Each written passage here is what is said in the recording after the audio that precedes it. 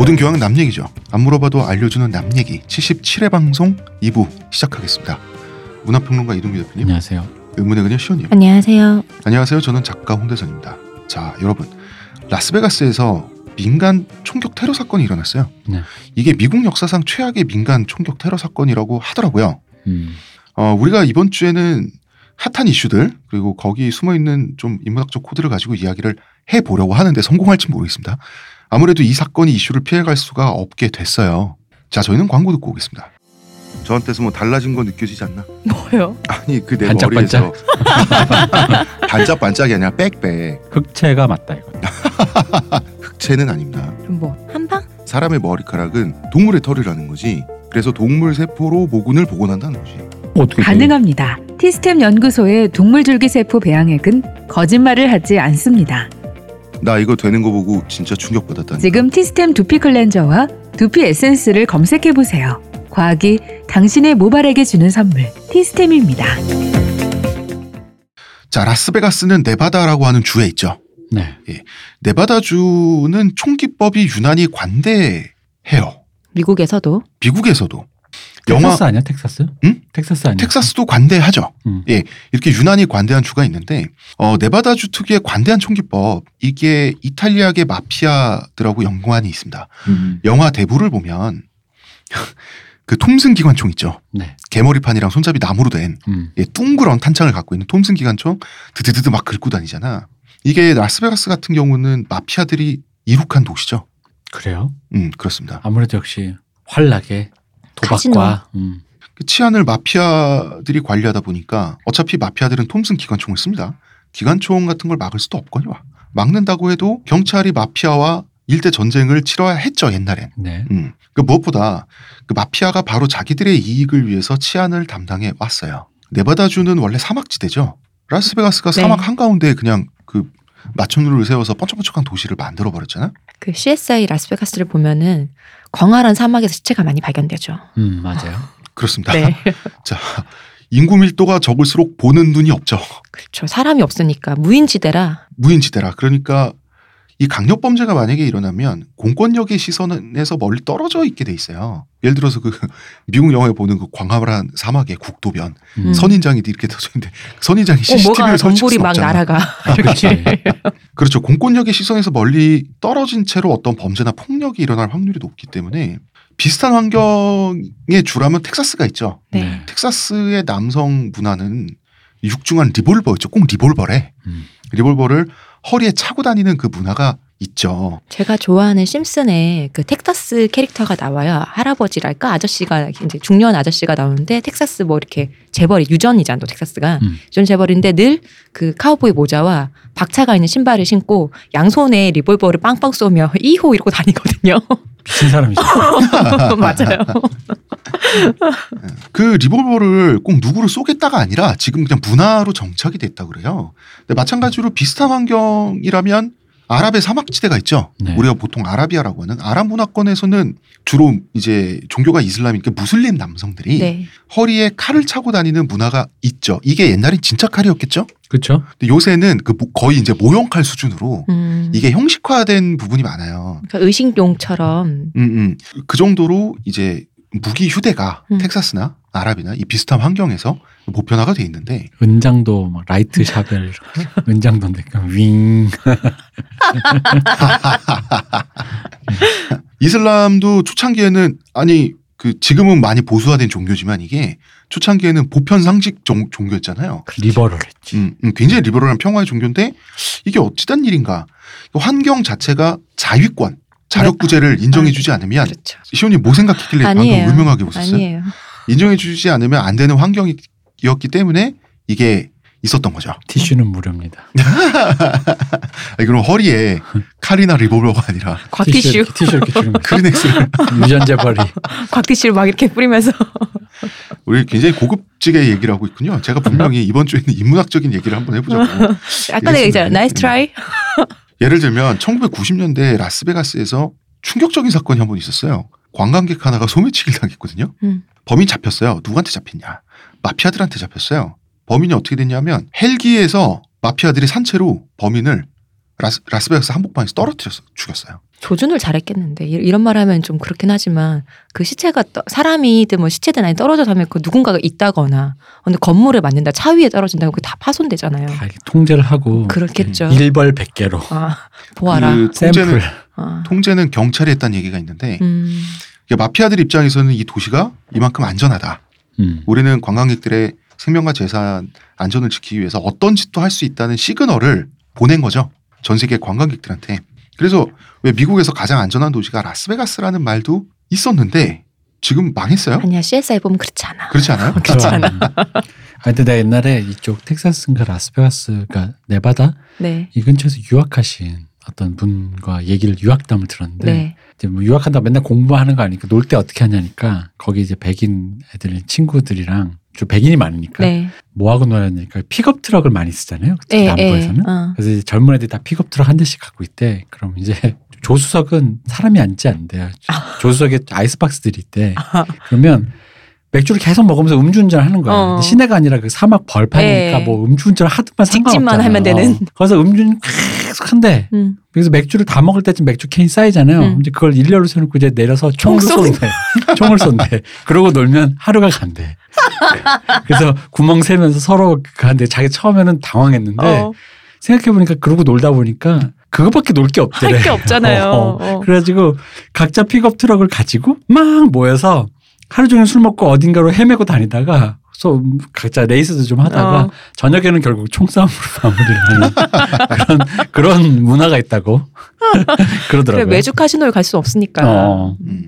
실제 미국은 야생동물도 많고 시골에 가면 그 사람이 강도인지 아닌지 몰라요. 어떤 사람이 자기 영역에 들어오면. 근데 영역이라고 하는 게 미국은 농토도 넓고요. 집과 집 사이의 거리도 엄청나게 많잖아요. 즉 공권력이 닿을 수 있는 범위가 굉장히 제한돼 있다. 예, 제한돼 있죠. 근데 이 상태에서 지금 총기 규제에 찬성하는 진보적인 미국인들은 주로 도시인들이에요. 이게 아까 잠깐만요. 그 라스베가스 안전한 도시였다는 얘기는 좀 옛날 얘기라고 생각드는 게 다시 얘기하는 그 CSI에서 이런 게 나오는데요. 라스베가스 주에서는 그 네바다 주죠. 저는 히치하이킹 불법이에요. 아 그래요? 네, 여기서는 히치하이킹 불법이거든요. 제가 말씀드린 거는 그 안에서 라스베가스 도시 내. 그렇죠. 도시 내에서 그런 거죠. 그 내가 굉장히 안전하다는 거. 마피아들이 관리하기 카지노에서만큼은. 그렇죠. 그러니까 수갑차고. 그 좀 전에 아까 얘기했던 거. 그 총기 규제를 찬성하는. 네.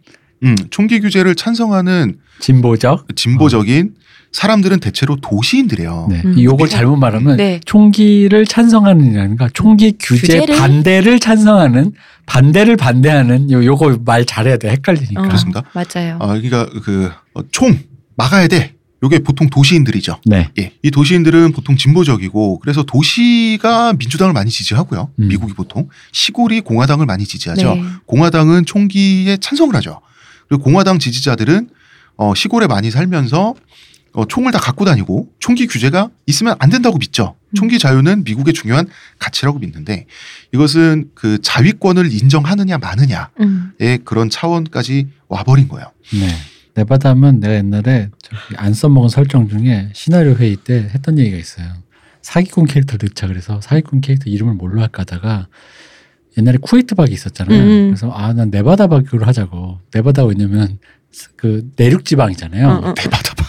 그래서 네바다 박인데 간척 사업한다고 뻥을 치는 거야. 네바다에서 간척 사업한다고. 네바다가 지도를 알면 그게 뻥인 건 알지만 바다가 들어가니까. 근데 네바다인데 네바다라는 바다가 있는데 간척 사업을 해가지고 그걸로 사기치는. 거기 사기치는 캐릭터인데 물론 기각됐지만 네바다 박 한동안 그걸로 재밌게 농담 따먹게 하고 놀았는데. 자, 우리는 보통 이해할 수 없는 이 미국의 총기 자유는 첫 번째로는 미국의 초기 개척 환경. 네. 그 다음에 게르만 민법이라고 하는 것과 관련이 있습니다. 이게 그냥 미국 역사가 한 200년 됐는데 이게 뭐 이거 가지고 이제는 미국의 서부 개척 시대도 아닌데 왜 총기를 자꾸 총기 규제를 안 하지? 이렇게 우리는 쉽게 생각할 수 있잖아요. 이게 서양 역사를 관통하는 문제입니다. 자, 로마 시대로 한번 우리가 돌아가 볼게요. 여러분 이탈리아 반도를 한번 상상해 보도록 합시다. 이탈리아 반도가 장화처럼 생겼죠? 네. 여기는 로마 제국의 홈그라운드예요. 위에는 원래 서유럽 원주민인 켈트족이 살고 있어요. 네. 프랑스, 독일 막 이쪽이죠. 그리고 바다 건너면 브리타니아, 영국이라고 하는 섬이 있죠.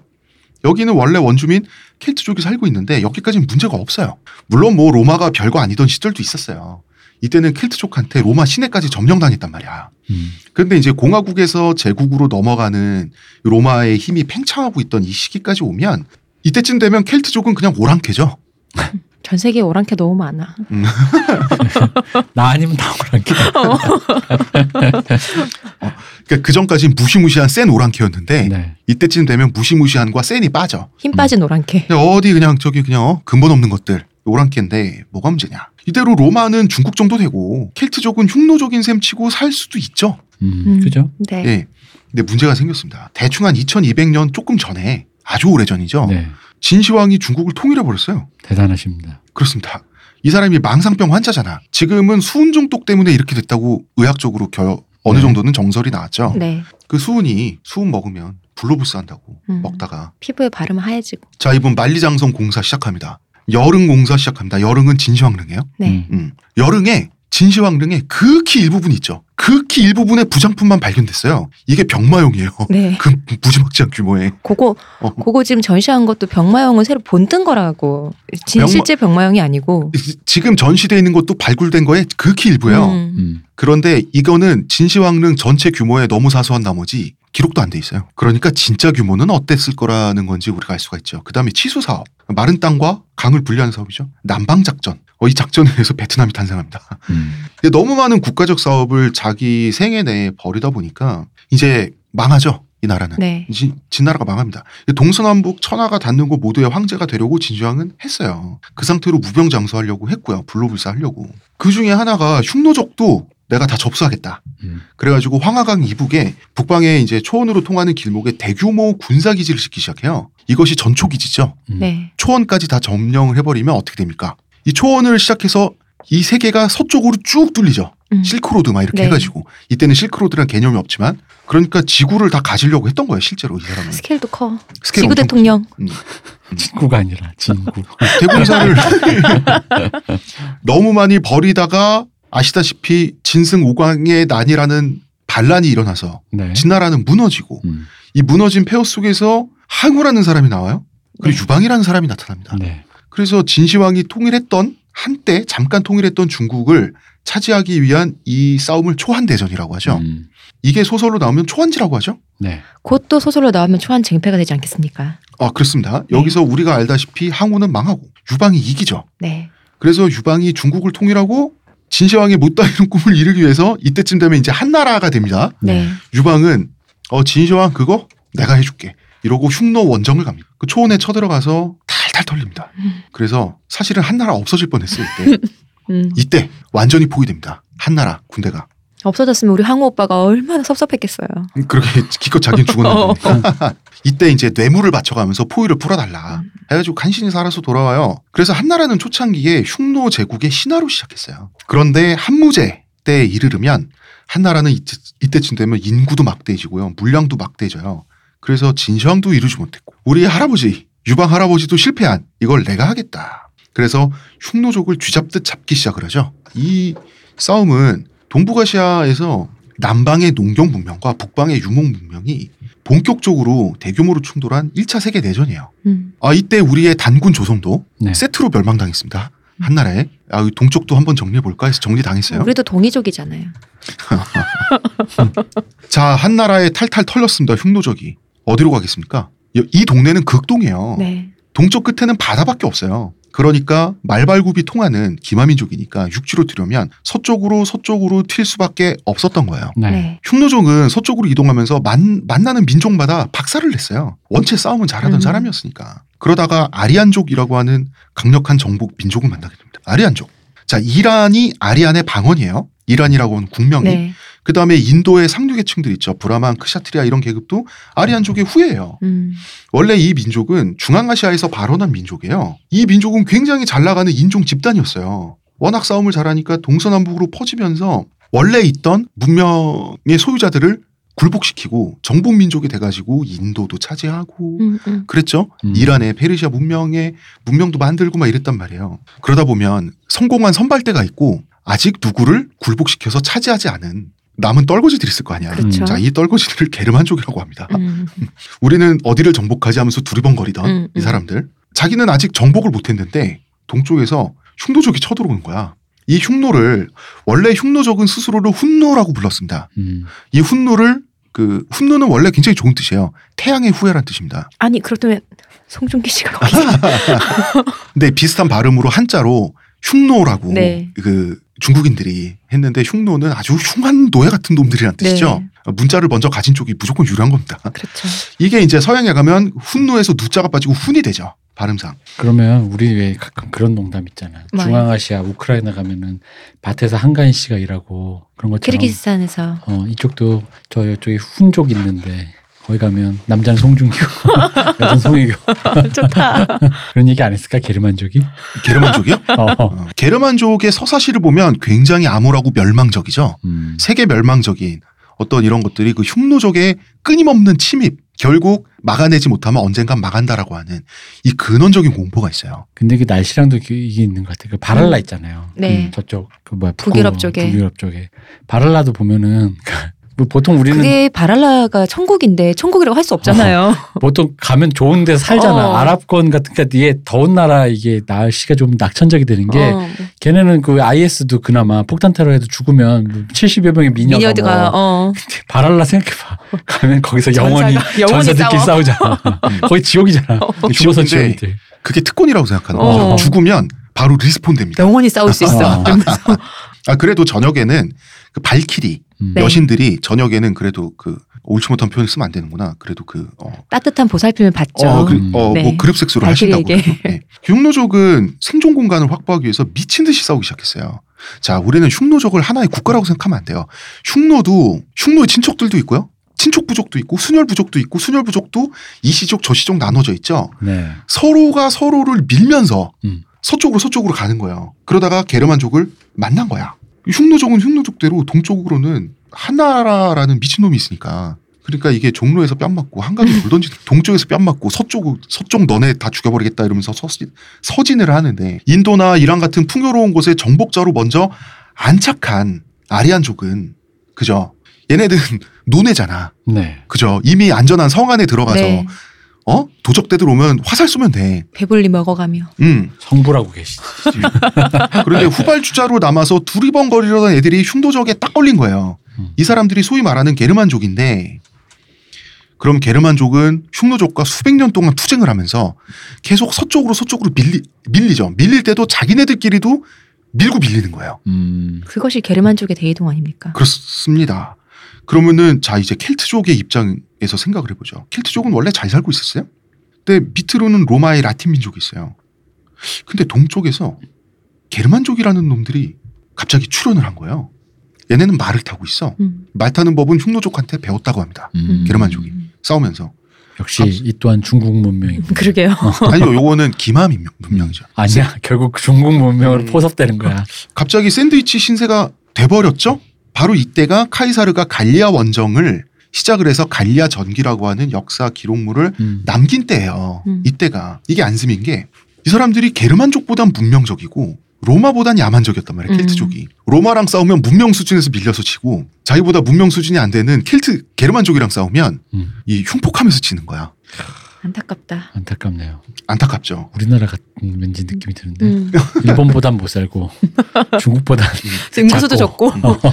그래서 갈리아라고도 하고 고울족이라고 하는 이 켈트족은 양쪽에서 두들겨 맞기 시작해요. 네. 그럼 이게 지금 게르만족은 자 여러분 착각하면 안 되는 게 단일 민족 집단이 아니에요. 게르만족도 단일 민족 집단이 아니에요.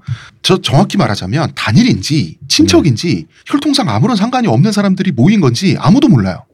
다만 로마인들이 어디서부터 어디까지는 싹 다 게르마니아란 땅이고 이 땅을 통해서 자꾸 등장하는 이 정복 민족들을 다 게르만족이라고 통칭해서 이름 붙인 결과예요. 그지. 우리 히틀러도 검은 그 머리인데. 네. 근데 사실 그때 히틀러는 빠져나갈 구멍이 있었어. 뭐예요? 그 자기가 아리안족의 그 후예라 그래서 인도까지도 같이 봤잖아요. 자기는 인도 사람. 피부색은 왜 그래? 나는 인도.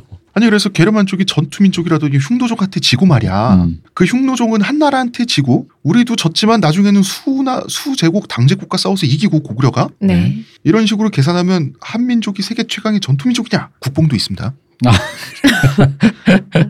어디 그 이제 고기 거기서 많이 나오죠 그런 거. 이게 몇 번의 전투에 의해서 한 10년 만에 로마의 동해 번쩍 서해 번쩍하고 뭐 이런 게 아닙니다. 지면 파다다닥 도망가고 이런 게 아니라 게르만족이 밀려서 서쪽으로 결국 게르만족이 서양의 그 서구 세계에 등장해서 네. 서구 세계의 주인이 되는 과정은 수백 년이에요. 수백 년 동안 흉노족과 투쟁을 한 거예요. 그러니까 뭐 일방적으로 지고 이런 게 아니에요. 게르만족이 서양 문명의 주인으로 침투해서 성공하게 된 게 한 4세기는 돼야 가능합니다. 그죠? 이 모든 것은 수백 년에 걸쳐 일어난 일이고 그래서 로마인들은 400년이 지나서야 그 유명한 훈족의 아틸라를 만나게 되는 거죠. 그죠? 네. 그러니까 이제는 게르만족하고 싸우기도 하고 어떻게 하는데 용병으로 이제 포섭해. 네. 게르만족하고 도저히 이게 안 되니까 그래 우리 윈윈하자. 우리는 너네를 용병으로 고용하고 너네는 두둑한 봉급을 받으면서 로마 제국의 국경을 지키면 안 되겠니? 문제 해결인 줄 알았더니 이제 진짜 훈족이 나타났어. 싸움 겁나 잘하는 거야. 훈족이 아틸레라고 하면 서양 문명에서 공포의 상징이죠. 네. 훈족이 우리는 그냥 역사 배울 때 한 줄로 배우잖아요. 흉노가 있었다 뭐 이런 식으로 흉노죠 뭐 저 오랑캐 이렇게 배우는데 외국에서는 이게 진짜 어마무시한 존재였구나라고 이게 상징적으로 딱 느껴진 게 옛날에 박물관이 살아있다 그 영화를 보면은 박물관 안에 훈족 그 있잖아요. 왜 남극에 어디 뭐도 있고 북극에 뭐도 있고 하는데 그 훈족도 있단 말이에요. 그래서 아 이 정도구나. 그래서 새삼 깨달았어요. 근데 착각하면 안 되는 게 처음에 한무제할 때 패배할 때 흉노족하고 그 흉노가 그 훈족의 아틸라의 훈이 맞는데 수백 년에 걸쳐서 이동한 거지 않습니까? 네. 이때쯤에는 또 서양 인종들이랑 혈통이 섞여 있어요. 그렇겠죠. 하지만 섞인 얼굴로는 나오지 않는다. 마치 인디오 같은 얼굴로 나온다. 자, 이것들이 우리가 게르만 민법이라고 하는 거랑 뭔 상관이냐. 당연히 상관이 있습니다. 자, 게르만 민법 혹은 민소법 네. 그냥 게르만법이라고 부르는 원어로는 게르마니쉬의 레흐트라는 게 있어요. 이거는 동쪽으로는 흉노족한테 밀리고 서쪽을 향해서는 켈트족을 압박하고 나중에는 로마 제국을 멸망시키면서 게르만족들이 수백 년 동안 형성시킨 법체계예요. 근데 이 법체계는 사고체계를 말하는 거지 정밀한 현대의 헌법이 있고 민법이 있고 형사법이 있는 그 체계가 아니에요. 성문법은 아니란 얘기죠. 그냥 관습법. 네. 우리 옛날에 멍석말이처럼 네. 을에 그러려니 하는 룰 같은 거 있죠. 게르만족들 사이에 공유하는 그런 룰을 원래 게르만 민법이라고 하는 거죠. 그렇기 때문에 게르만 민법에는 하나의 강력한 본질이 있어요. 내가 태어난 고향 이런 게 아니라 영토의 면적 그 자체. 자, 동쪽에서 계속 밀리죠. 이게 수백 년이에요. 서쪽으로 계속 진격하죠. 이것도 수백 년이에요. 이게 수백 년이 쌓이면 원래 내 땅이라는 개념은 없어요. 태어날 때부터 원래 내 고향, 내가 물려받은 땅이란 개념이 없어요. 영토의 면적만 존재해요. 영토라는 것은 실력으로 잃고요. 실력으로 쟁취한 거예요. 나의 현금 같은 거예요. 그렇기 때문에 영토는 아버지로부터 물려받는 거예요. 영토를 물려받는 쪽이 칼과 왕관도 물려받는 거예요. 그게 족장이에요. 자, 생각해 보세요. 이게 수백 년 동안에 지속된 교통체증이란 말이에요. 나를 밀어내는 놈들도 있고 나를 막아서는 놈들도 있어요. 이건 상수야. 그렇기 때문에 게르만족들의 설화나 신화를 보면 영원한 투쟁이잖아요. 이게 생존 공간 확보라는 거예요. 생존 공간을 얻는 것도 잃는 것도 다 싸움의 결과예요. 이것보다 정직한 현금이 어디 있어요? 영토가 내 땅만큼 정직한 나의 것이 어디 있어요? 내가 실력으로 싸워서 얻고 피땀으로 일군. 그렇죠. 나의 생존 공간인데. 그럼 어르신들이 옛날부터 조건 선생님 땅 사라 그랬어. 이 세계관에서 영토라는 것은 내가 대가를 치르고 얻은 거죠. 이 영토 안에서는 누가 법입니까? 내가 법이에요. 나만이 나의 영토의 법을 정할 수 있어요. 이게 게르만 민법의 본질이에요. 여기서 유럽 봉건주의가 나온 겁니다. 정복민족 게르만족이 유럽의 왕과 그다음에 귀족 가문 다 구성하게 되죠. 네. 우리나라는 고려시대 때부터 강력한 중앙 집권 문화였어요. 네. 뭐 이때도 호족이란 건 있어서 고려시대 자기 동네는 왕이었지만 조선시대부터는 얄짤없죠. 네. 임금님은 어느 동네에 가도 천하제일이야. 그래서 왜 조선시대에 보면 객사라고 해서 중앙에서 파견된 관료가 VIP룸에 머물죠. 네. 이 왕의 인증을 받았기 때문에 어딜 가나 그 동네 최고 VIP예요. 중앙 전제국 군주국가이기 때문에 우리나라는 중세 유럽은 다르죠. 공작이든 백작이든 내 땅에선 내가 왕이죠. 심지어 임금님도 자기 한 사돈의 8촌 정도 되는 먼 친척이 어느 동네 영주야. 그 동네에 방문을 하면 그 지역의 그 영주의 법을 존중하죠. 중세 유럽 같은 경우에. 중세 유럽 같은 경우에 그러죠. 그건 임금의 땅이 아니라 내 땅이에요. 이게 봉건주의의 본질입니다.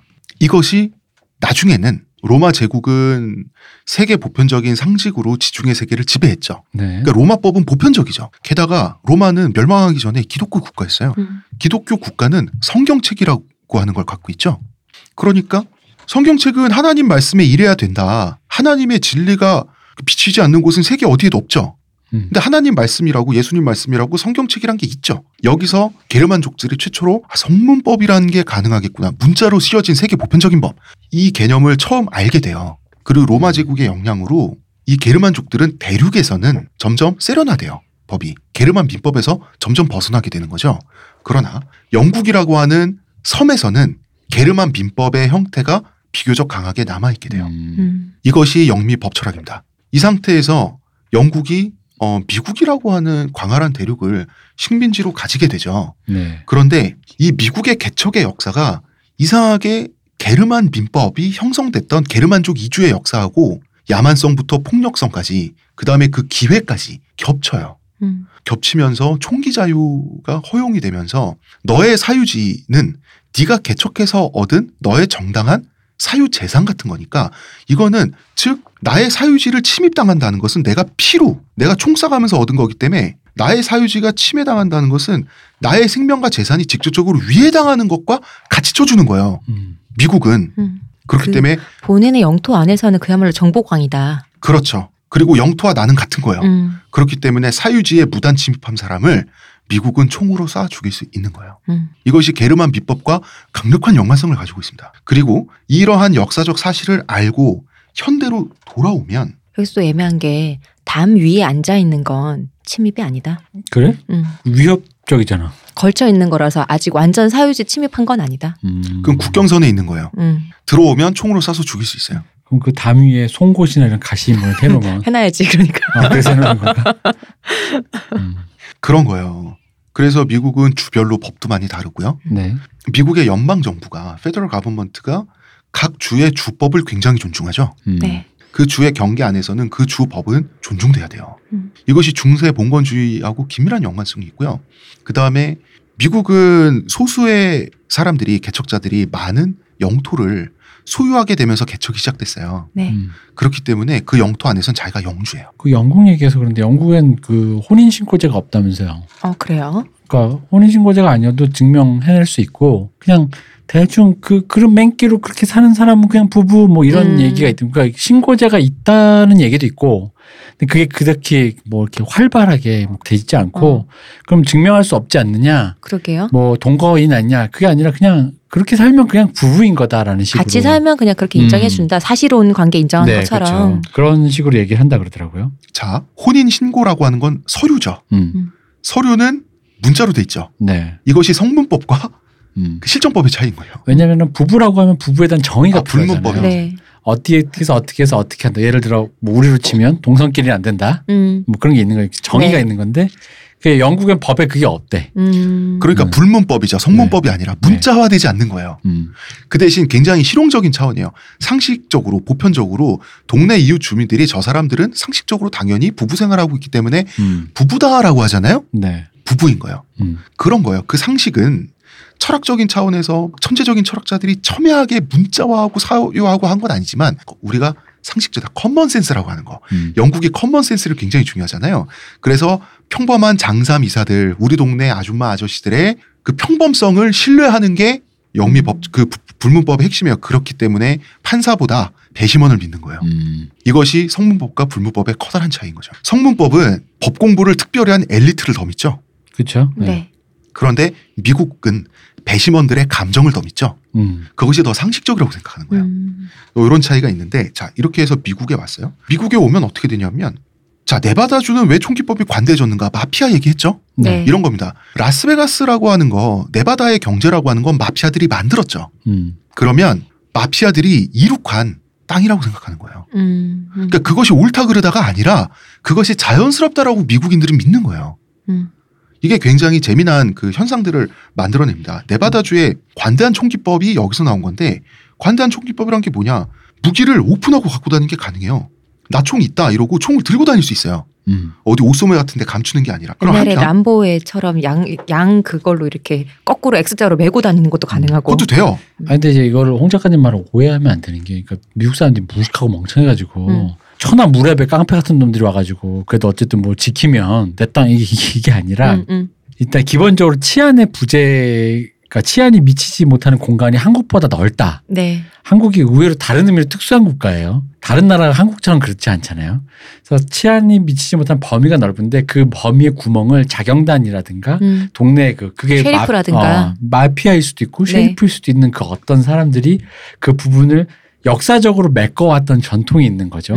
그래서 그게 옳다는 게 아니라 네네. 그런 현상에 대해서 그러다 보니까 자연스럽게 동네에서 그 미치지 못하는 영역에서 어떤 힘을 가진 폭력이나 무력을 행사할 수 있는 사람이 그 어떤 질서를 유지하는 역할을 하는 거를 그렇게까지 왜 동네 옛날 같으면 그 동네 훈장님이 우리 홍 작가 고추 한번 보자 이게 지금의 성희롱이지만 자연스럽던 시절이었던 것처럼 사람들이 그렇게 인식할 수 있다는 인식에 대한 얘기. 그게 성문법 있고 치안이 거의 구석구석까지 CCTV가 다 미친 우리나라 입장에서 보면은 굉장히 폭력적이고 무레배적이고 네. 사람들이 무식하고 일개인이 그러니까 깡패들을 용인하는 관대한 사회 분위기인 것처럼 느껴질 수 있지만 옳다 그르다가 아니라 그걸 자연스럽게 여긴다는 거예요. 인식의 허점으로도 보일 수 있죠. 그렇지만 그렇죠? 그들에게는 그런 게 자연스러운 그런 서사가 있었다. 배경 맥락이 네. 있다라는 자, 얘기죠. 허점인 것도 사실이에요. 네. 자, 무기 오픈이 가능한데 그러니까 오픈 웨폰 파서블인데 컨실드 웨폰 파서블이기도 해요. 무기를 숨기는 것도 가능해요. 이게 그냥 허리춤이나 그냥 벨트 안쪽에 그냥 권총을 꽂고 안 보이게 다니는 정도가 아니라 은닉하는 것도 가능해요. 근데 이게 생각해보면 진짜 무섭긴 하다. 여행 가방에 숨겨서 반입하고 막 이런 은닉 행위가 가능하다니까? 그러니까 우리 왜 흔히 건전한 광고할 때 주로 피임약이나 콘돔 광고하면은 주로 대학생 커플이 많이 네. 광고 모델 나오잖아요. 근데 이제 풋풋한 자기 근데 옆에서 총 딱 이렇게 우리는 그저 남자 대학생이 자기 챙겨왔어? 그랬더니 그럼 종이 있지. 자기 왜 이렇게 작아나 우리 아빠한테 이거 받았는데 멋진 건 멋진 건 자기도 좀 사는구나 뭐 이런 거 있잖아. 다음에는 화염 방사기 챙겨올게 이러면서.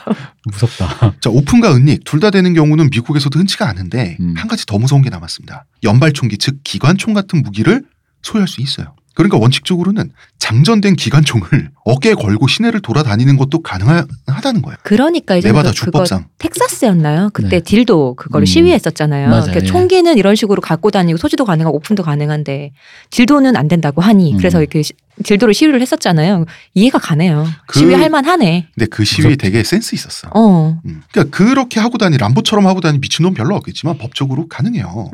그러니까 왜 우리 미국의 모터바이크 갱들 있죠. 네. 할리 데이비슨 타고 이렇게 두두두두 몰려다니는 갱들. 우리나라 그 아저씨들이 많이 따라하는. 많이 따라하죠. 아니 네. 미국에 돈 많은 중산층 백인 아저씨들 많이 따라해요. 3.1절에 많이 이렇게 때로지어 다니시죠. 이 중에 만세 오토바이.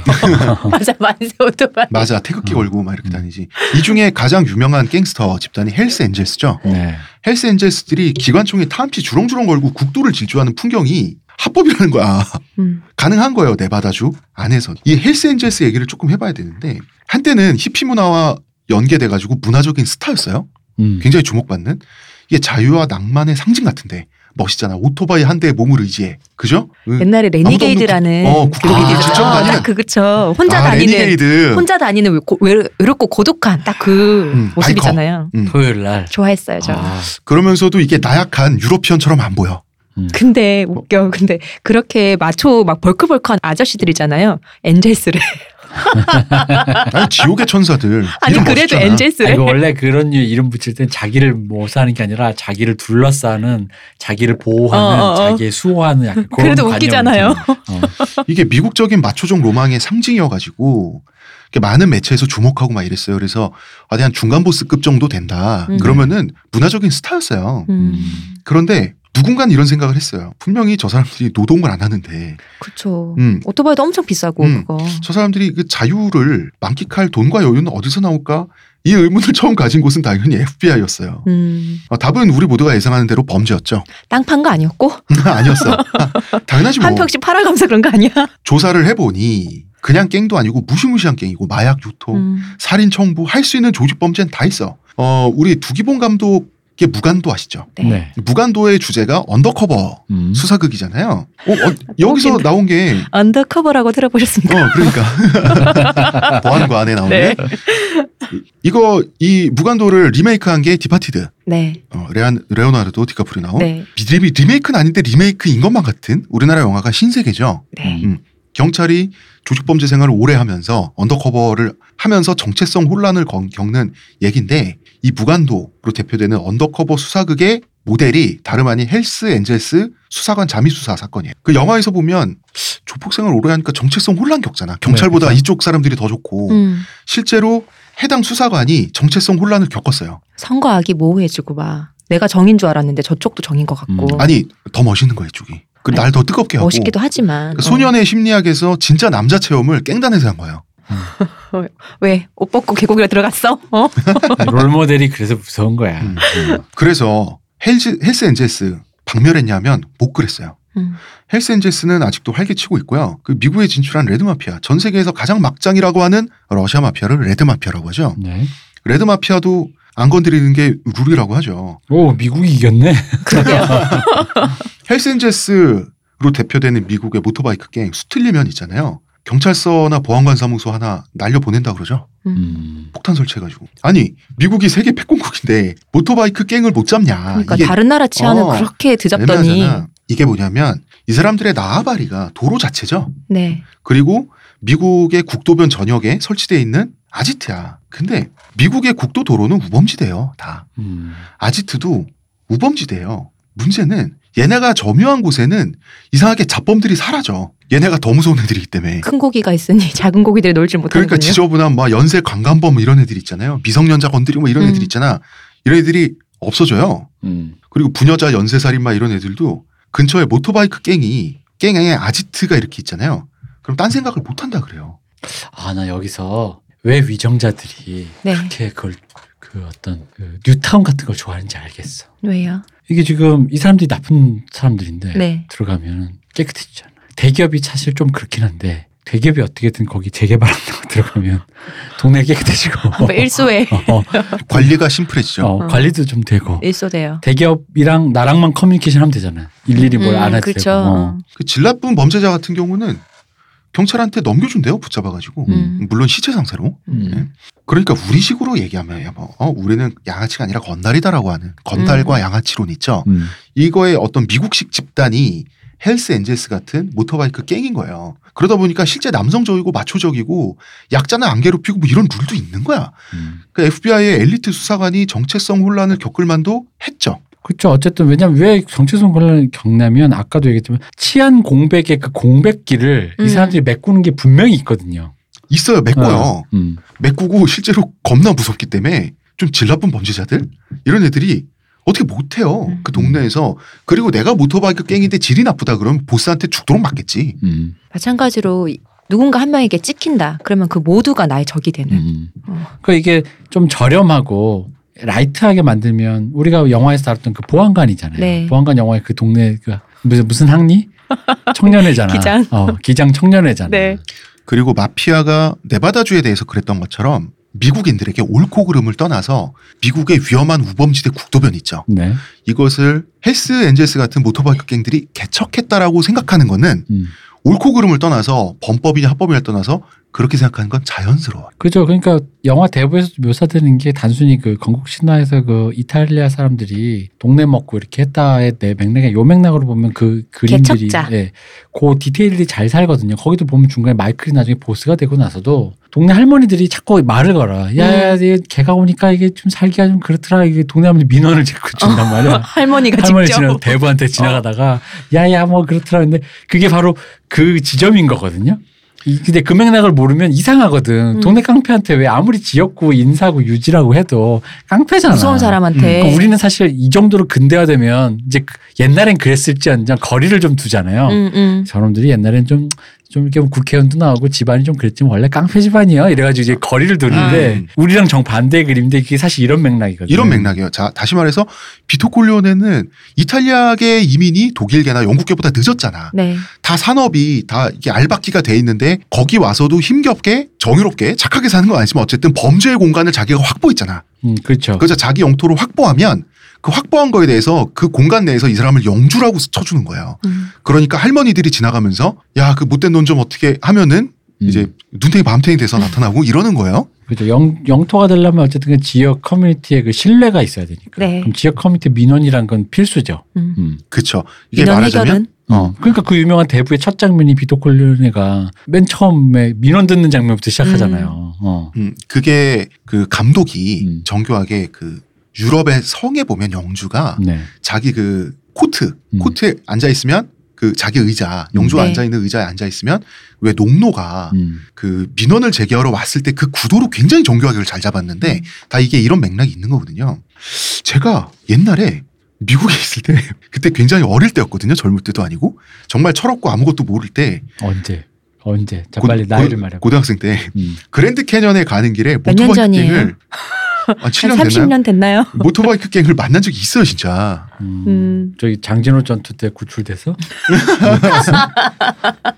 아주 옛날이었는데 그때는 자, 청취자 여러분 죄송합니다. 그때 이제 미리 말씀드리면 그때는 이제 저희 지역 같은 경우에는 남자 고등학생들이 흡연을 하는 게 굉장히 보편화돼 있어가지고 저도 이제 미국은 담배가 그때는 아직 우리나라보다 훨씬 비싸다 양담배 그래서 비싸지. 양담배 비싸다 그래서 미국에 갈 때 제가 88 담배를 싸가지고 갔어요. 면세에서. 면세 싸가지고 갔는데 나는 아련한 기억이지만 88 담배 진짜 끔찍한 맛이네. 그래요? 근데 이제 우리나라는 좀 그 고속도로 휴게소가 현대적이잖아요. 네. 근데 여기는 그랜드 캐년 가는 길이 좀 이렇게 산장 느낌으로 휴게소가 돼 있었어요. 라찌 같은 지대도 당시에? 높았고 당시에 그랜드 캐년 올라가는 길 휴게소에 이제 버스가 내려서 제가 이제 내려서 서 있는데 두두두두두 하면서 모토바이크 갱 2명이 엄청나게 커다란 할리 데이비슨을 몰고 거기 들어온 거예요. 휴게소에. 들어왔는데 시동을 바로 끄지 않고 그 땅이 조금 울려요. 그 그쵸? 소리가 굉장히 크고 네. 그러면서 두두두두 소리를 계속 내더라고. 시동 소리를. 그게 뭐냐면 이제 알아서 한 수 접어라 이런 뜻이었겠지. 수액인 거야. 수액. 수액인 거지. 걔 누구 없느냐. 이런 이리 오너라. 이리 오너라. 그때는 저는 모토바이크 갱이 뭔지도 모르고 저는 그게 영화에서나 보던 멋있는 아메리칸 가이 있잖아. 난 그게 패션 철학인 줄 알았어요. 그래서 아무도 가까이 안 가는데 정작 미국인들은 쫄아가지고 아무도 가까이 지금 생각해보면 다 눈 깔고 있었어요. 근데 내가 그냥 걸어가서 아저씨 하나한테 말을 걸었어요. 이게 허상의 미국 자유 뽕에 취한 아시아 동양인이 가가지고 미국은 자유로우니까 아무한테나 말 걸고 hello 해도 어른들도 상냥하게 hello good guys. 지금 대표님이 저를 놀리느라고 한 방금 그 말 있죠. 사실이었어요. 진짜 그럴까? 아니 우리 어릴 때 진짜 그랬어. 맞아요. 미국 가면 왠지 그럴 것 같아. 애어른 구분 없이 다 친절하면서 헬로우 하면서 뭔가 그런 그 뽕에 취했을 때 우리. 그 먼저 갔는데 정말 귀골이 엄청나게 장대한 백인 중년 아저씨 있죠. 손이 진짜 소뚜껑만한 거 있잖아. 덜악 같은 사람. 그리고 수염이 정말 지저분하게 관리 안 된 수염이 막 나 있고. 김어준 총수님 같은 수염인가요? 근대 있죠, 근대. 진짜 멧돼지 같은 근육돼지였는데 제가 가서 말을 먼저 걸면서 헬로우 막 이러면서 같이 사진 찍어도 되냐고 물어봤어요. 근데 이 아저씨가 뭐라 그랬냐면 no picture 막 이러면서 사진은 안 된다면서 이 아저씨가 지금도 기억나는 게 켄트 담배를 피우고 있었어요. 네. 담배를 다 안 피웠는데 담배를 손에 그러지더니 나를 지그시 노려보면서 천천히 검지랑 중지손 맨손으로 검지손가락이랑 엄지손가락으로 그 담배를 비벼서 끄는 거야. 타고 있는 부분을? 그러면 홍 작가도 혓바닥으로 해줘야지. 같이. 이게 동양에서 온 신기술이라 그러면 참기술. 그 같은 반에 왜 날라리들 그런 거 하는 애들이 있잖아. 내가 만약에 그 기술 배웠으면 그 앞에서 그거 하다 죽었을 거야. 비벼서 끄는데 근데 나는 그게 어떻게 보였냐면 백인 아저씨들은 손에 피부가 두꺼운가 보다 신기하다 나 이러고 있었어. 고등학생 때니까. 여러분 자유뽕이 이래서 무섭습니다. 서구 자유주의 뽕이 이래서 무서워. 근데 그 사실 그게 알아서 꺼지란 뜻이잖아. 그치. 근데 겁을 안 내고 나대니까 이제 귀여웠나 봐. 턱 봐도 애기 같아 보이잖아요. 귀여웠던지. 뭐라고? 누가? 동양인이. 동양인이. 서양인이 보는 동양인은 나이를 훨씬 어리게 보잖아. 그때는 제가 야리야리 했습니다. 그러니까 그때쯤엔 분명히 그냥 20대 초반으로 봤겠지. 충돌 때. 20대 초반으로 봤겠지. 자기 사진 찍는 건 안 되고 대신 제가 이제 굉장히 좀 웃긴 이 자식 아무것도 모르는 귀여운 놈이구나 싶었던 거야. 자기 할리 데이비슨 오토바이 위에서 네가 올라타서 폼 잡고 있으면 네가 그러고 있는 거 내가 네 사진기로 찍어주겠다고 했어요. 그래서 찍어줬어. 그래가지고 이제 나는 기분이 좋잖아. 이 사람 허락도 안 했는데 막 팔짱 끼고 막 친구들한테 V자 그리고 막 이랬는데 거기서 지금 생각하면 거기 정작 미국인들은 다 눈 깔고 있었어. 그거잖아. 눈 뜨고 볼 수 없는 참혹한 것이 일어나겠구나. 쟤 언제 죽지 막 이러고 있는데 미국인은 구경해 본 적 없는 미국의 자유주의를 직접 만끽하고 계신 거지. 근데 사실은 진짜 무서운 사람들이었던 거예요. 사실은. 이영만리의 손해가. 우리도 본 적 없는 우리의 자유를 누리고 있어. 근데 사실 그 자유는 존재하지 않아. 그치. 없는 걸 혼자 누리고 있어. 그 아저씨가 나한테 Where are you from 하길래 당연히 코리아라고 했죠. 코리아가 어딨니? 차이나와 재팬 사이에 있다. 그랬더니 차이나가 어딨냐요? 그때는 모를만해. 그러니까 딱히 공부를 이렇게 하시는 한 30년 전이니까 모를만하죠. 근데 자기가 재팬의 위치는 안 돼. 일단 50년 전에 중공이었고 차이나가 없고. 그렇죠. 재팬의 위치는 안 돼. 어디냐면 그 태평양 어디에 떠 있는 거 아니냐고. 그래서 오 예스 이그젝틀리 제가 막 그랬어. 나도 왠지 막 압도가 돼가지고 축혀 세우게 되는 거야 그 사람을. You know about Asia 막 이러면서 지랄을 했어요 제가. 그러면서 제가 기웠던지 이 양반이 켄트 담배를 주는 거예요. 주길래 제가 피우면서 88을 드렸어요. 88을 한 모금 피우더니 표정이 몹시 안 좋아지는 거예요. 이거 분명히 죽여달라는 사인 아닌가요? 그게 아니라 그 어떤 아시아 사람에 대한 인종주의를 공고히 하는 인간이죠. 뭔가 저질 공산품에 이렇게 나쁜 담배를 피워서 기분은 나빠 분명히 이 사람 얼굴을 보니까. 근데 여기까지 왔는데 그러면서 저를 놀아보면서 끝까지 다 피우고 역시 88 담배를 손가락으로 비벼서 담배를 끄는데 신기하다. 진짜 터프하지. 신기하다. 저는 그 비슷하게 촛불 심지 이렇게 맨손으로 끄는 거 있잖아요. 이것도 너무 신기하거든요. 신기하다. 안 뜨거운가 봐. 할만한가 보지. 아무도 가까이 안 온 게 저는 어떻게 생각했냐면 그때 왜 나만 이렇게 오버하지 싶었던 게 미국인들은 할리 데이비슨 오토바이를 하도 많이 봐서 신기할 게 없어서 그런 줄 알았어요. 마음속으로 성호 긋고 있었을 거예요. 저 동양인 청년에게 신의 가호가 있기를. 사실은 알아서 피한 거거든요. 그래서 제가 해코지를 당하지 않은 건 아마 그분이 나를 혼내줄 가치를 못 느껴서. 그래 너무 잔챙이가 와서 이러는데 뭘 하겠어. 참고로 이제 이런 컨트리 갱, 모토바이크 갱 이런 사람들은 백인이 많고 도시의 슬럼가 갱은 흑인이 많다고 하죠. 그래서 이제 이런 사람들이 버젓이 다니면서 영역 과시를 하는 거죠. 할리 데이비슨의 우렁찬 엔진 소리를 가지고 사람들을 쫄게 만들고 제가 직접 겪었던 저는 천지분간 못하고 죽을 뻔했지만 그리고 가장 위험한 순간은 그분이 88 담배를 88 피면서 지금은 한국 담배 맛이 많이 좋아졌는데 그 인식이 개선됐어요. 담배에 독을 탔구나 이런 생각을 안 해주게 인식이 개선이 되셨어야 할 텐데. 땡 피인 건데 이게 가능한 이유는 그래도 88에서 한 거예요. 88이어서 한 거로. 도라지 이런 거. 솔이었어요. 솔 죽어. 솔 줬으면 당신 바로 머리에 총구멍. 레밍턴 스틸로 바로. 시체를 찾을 수 없었습니다. 부대가 되어 있었습니다. 이런 것들이 가능하면서 모토바이크 갱도 지금 있고 그 마피아들이 처음에 만들었던 마피아들이 구축한 도시기 때문에 라스베가스 같은 경우는 마피아들의 편의에 맞춰진 총기 규제법이 총기법이 합법적으로 용인이라기보다는 자연스럽게 받아들여져 왔던 것이 지금까지 어떤 미국 그거란 말이에요. 그런데 이번에 라스베가스 총격 사건이 일대 전환점이 될 수도 있다고 얘기하는 거는 이런 거예요. 자, 지금 라스베가스 하베스트 거리 91번지에서 발생했어요. 이 테러 사건이. 네. 빌리지 앤 페스티벌 그라운드라고 하는 그 야외 상설 무대 같은 광장 비슷한 공연 공간이 있어요. 여기에 대규모의 컨트리 음악 페스티벌이 열리고 있었어요. 바로 옆에 만달레이 베이 호텔이라고 하는 호텔에 32층에서 누군가 총기를 자동 연사하기 시작했던 거예요. 네. 천재지변이죠. 범인을 제외하고 58명이 현재까지 사망을 하고 부상자가 500명이 훌쩍 넘고요. 야, 한 명이서 한 건데. 이게 모인 게 2만 명이 넘어서 공연 때문에.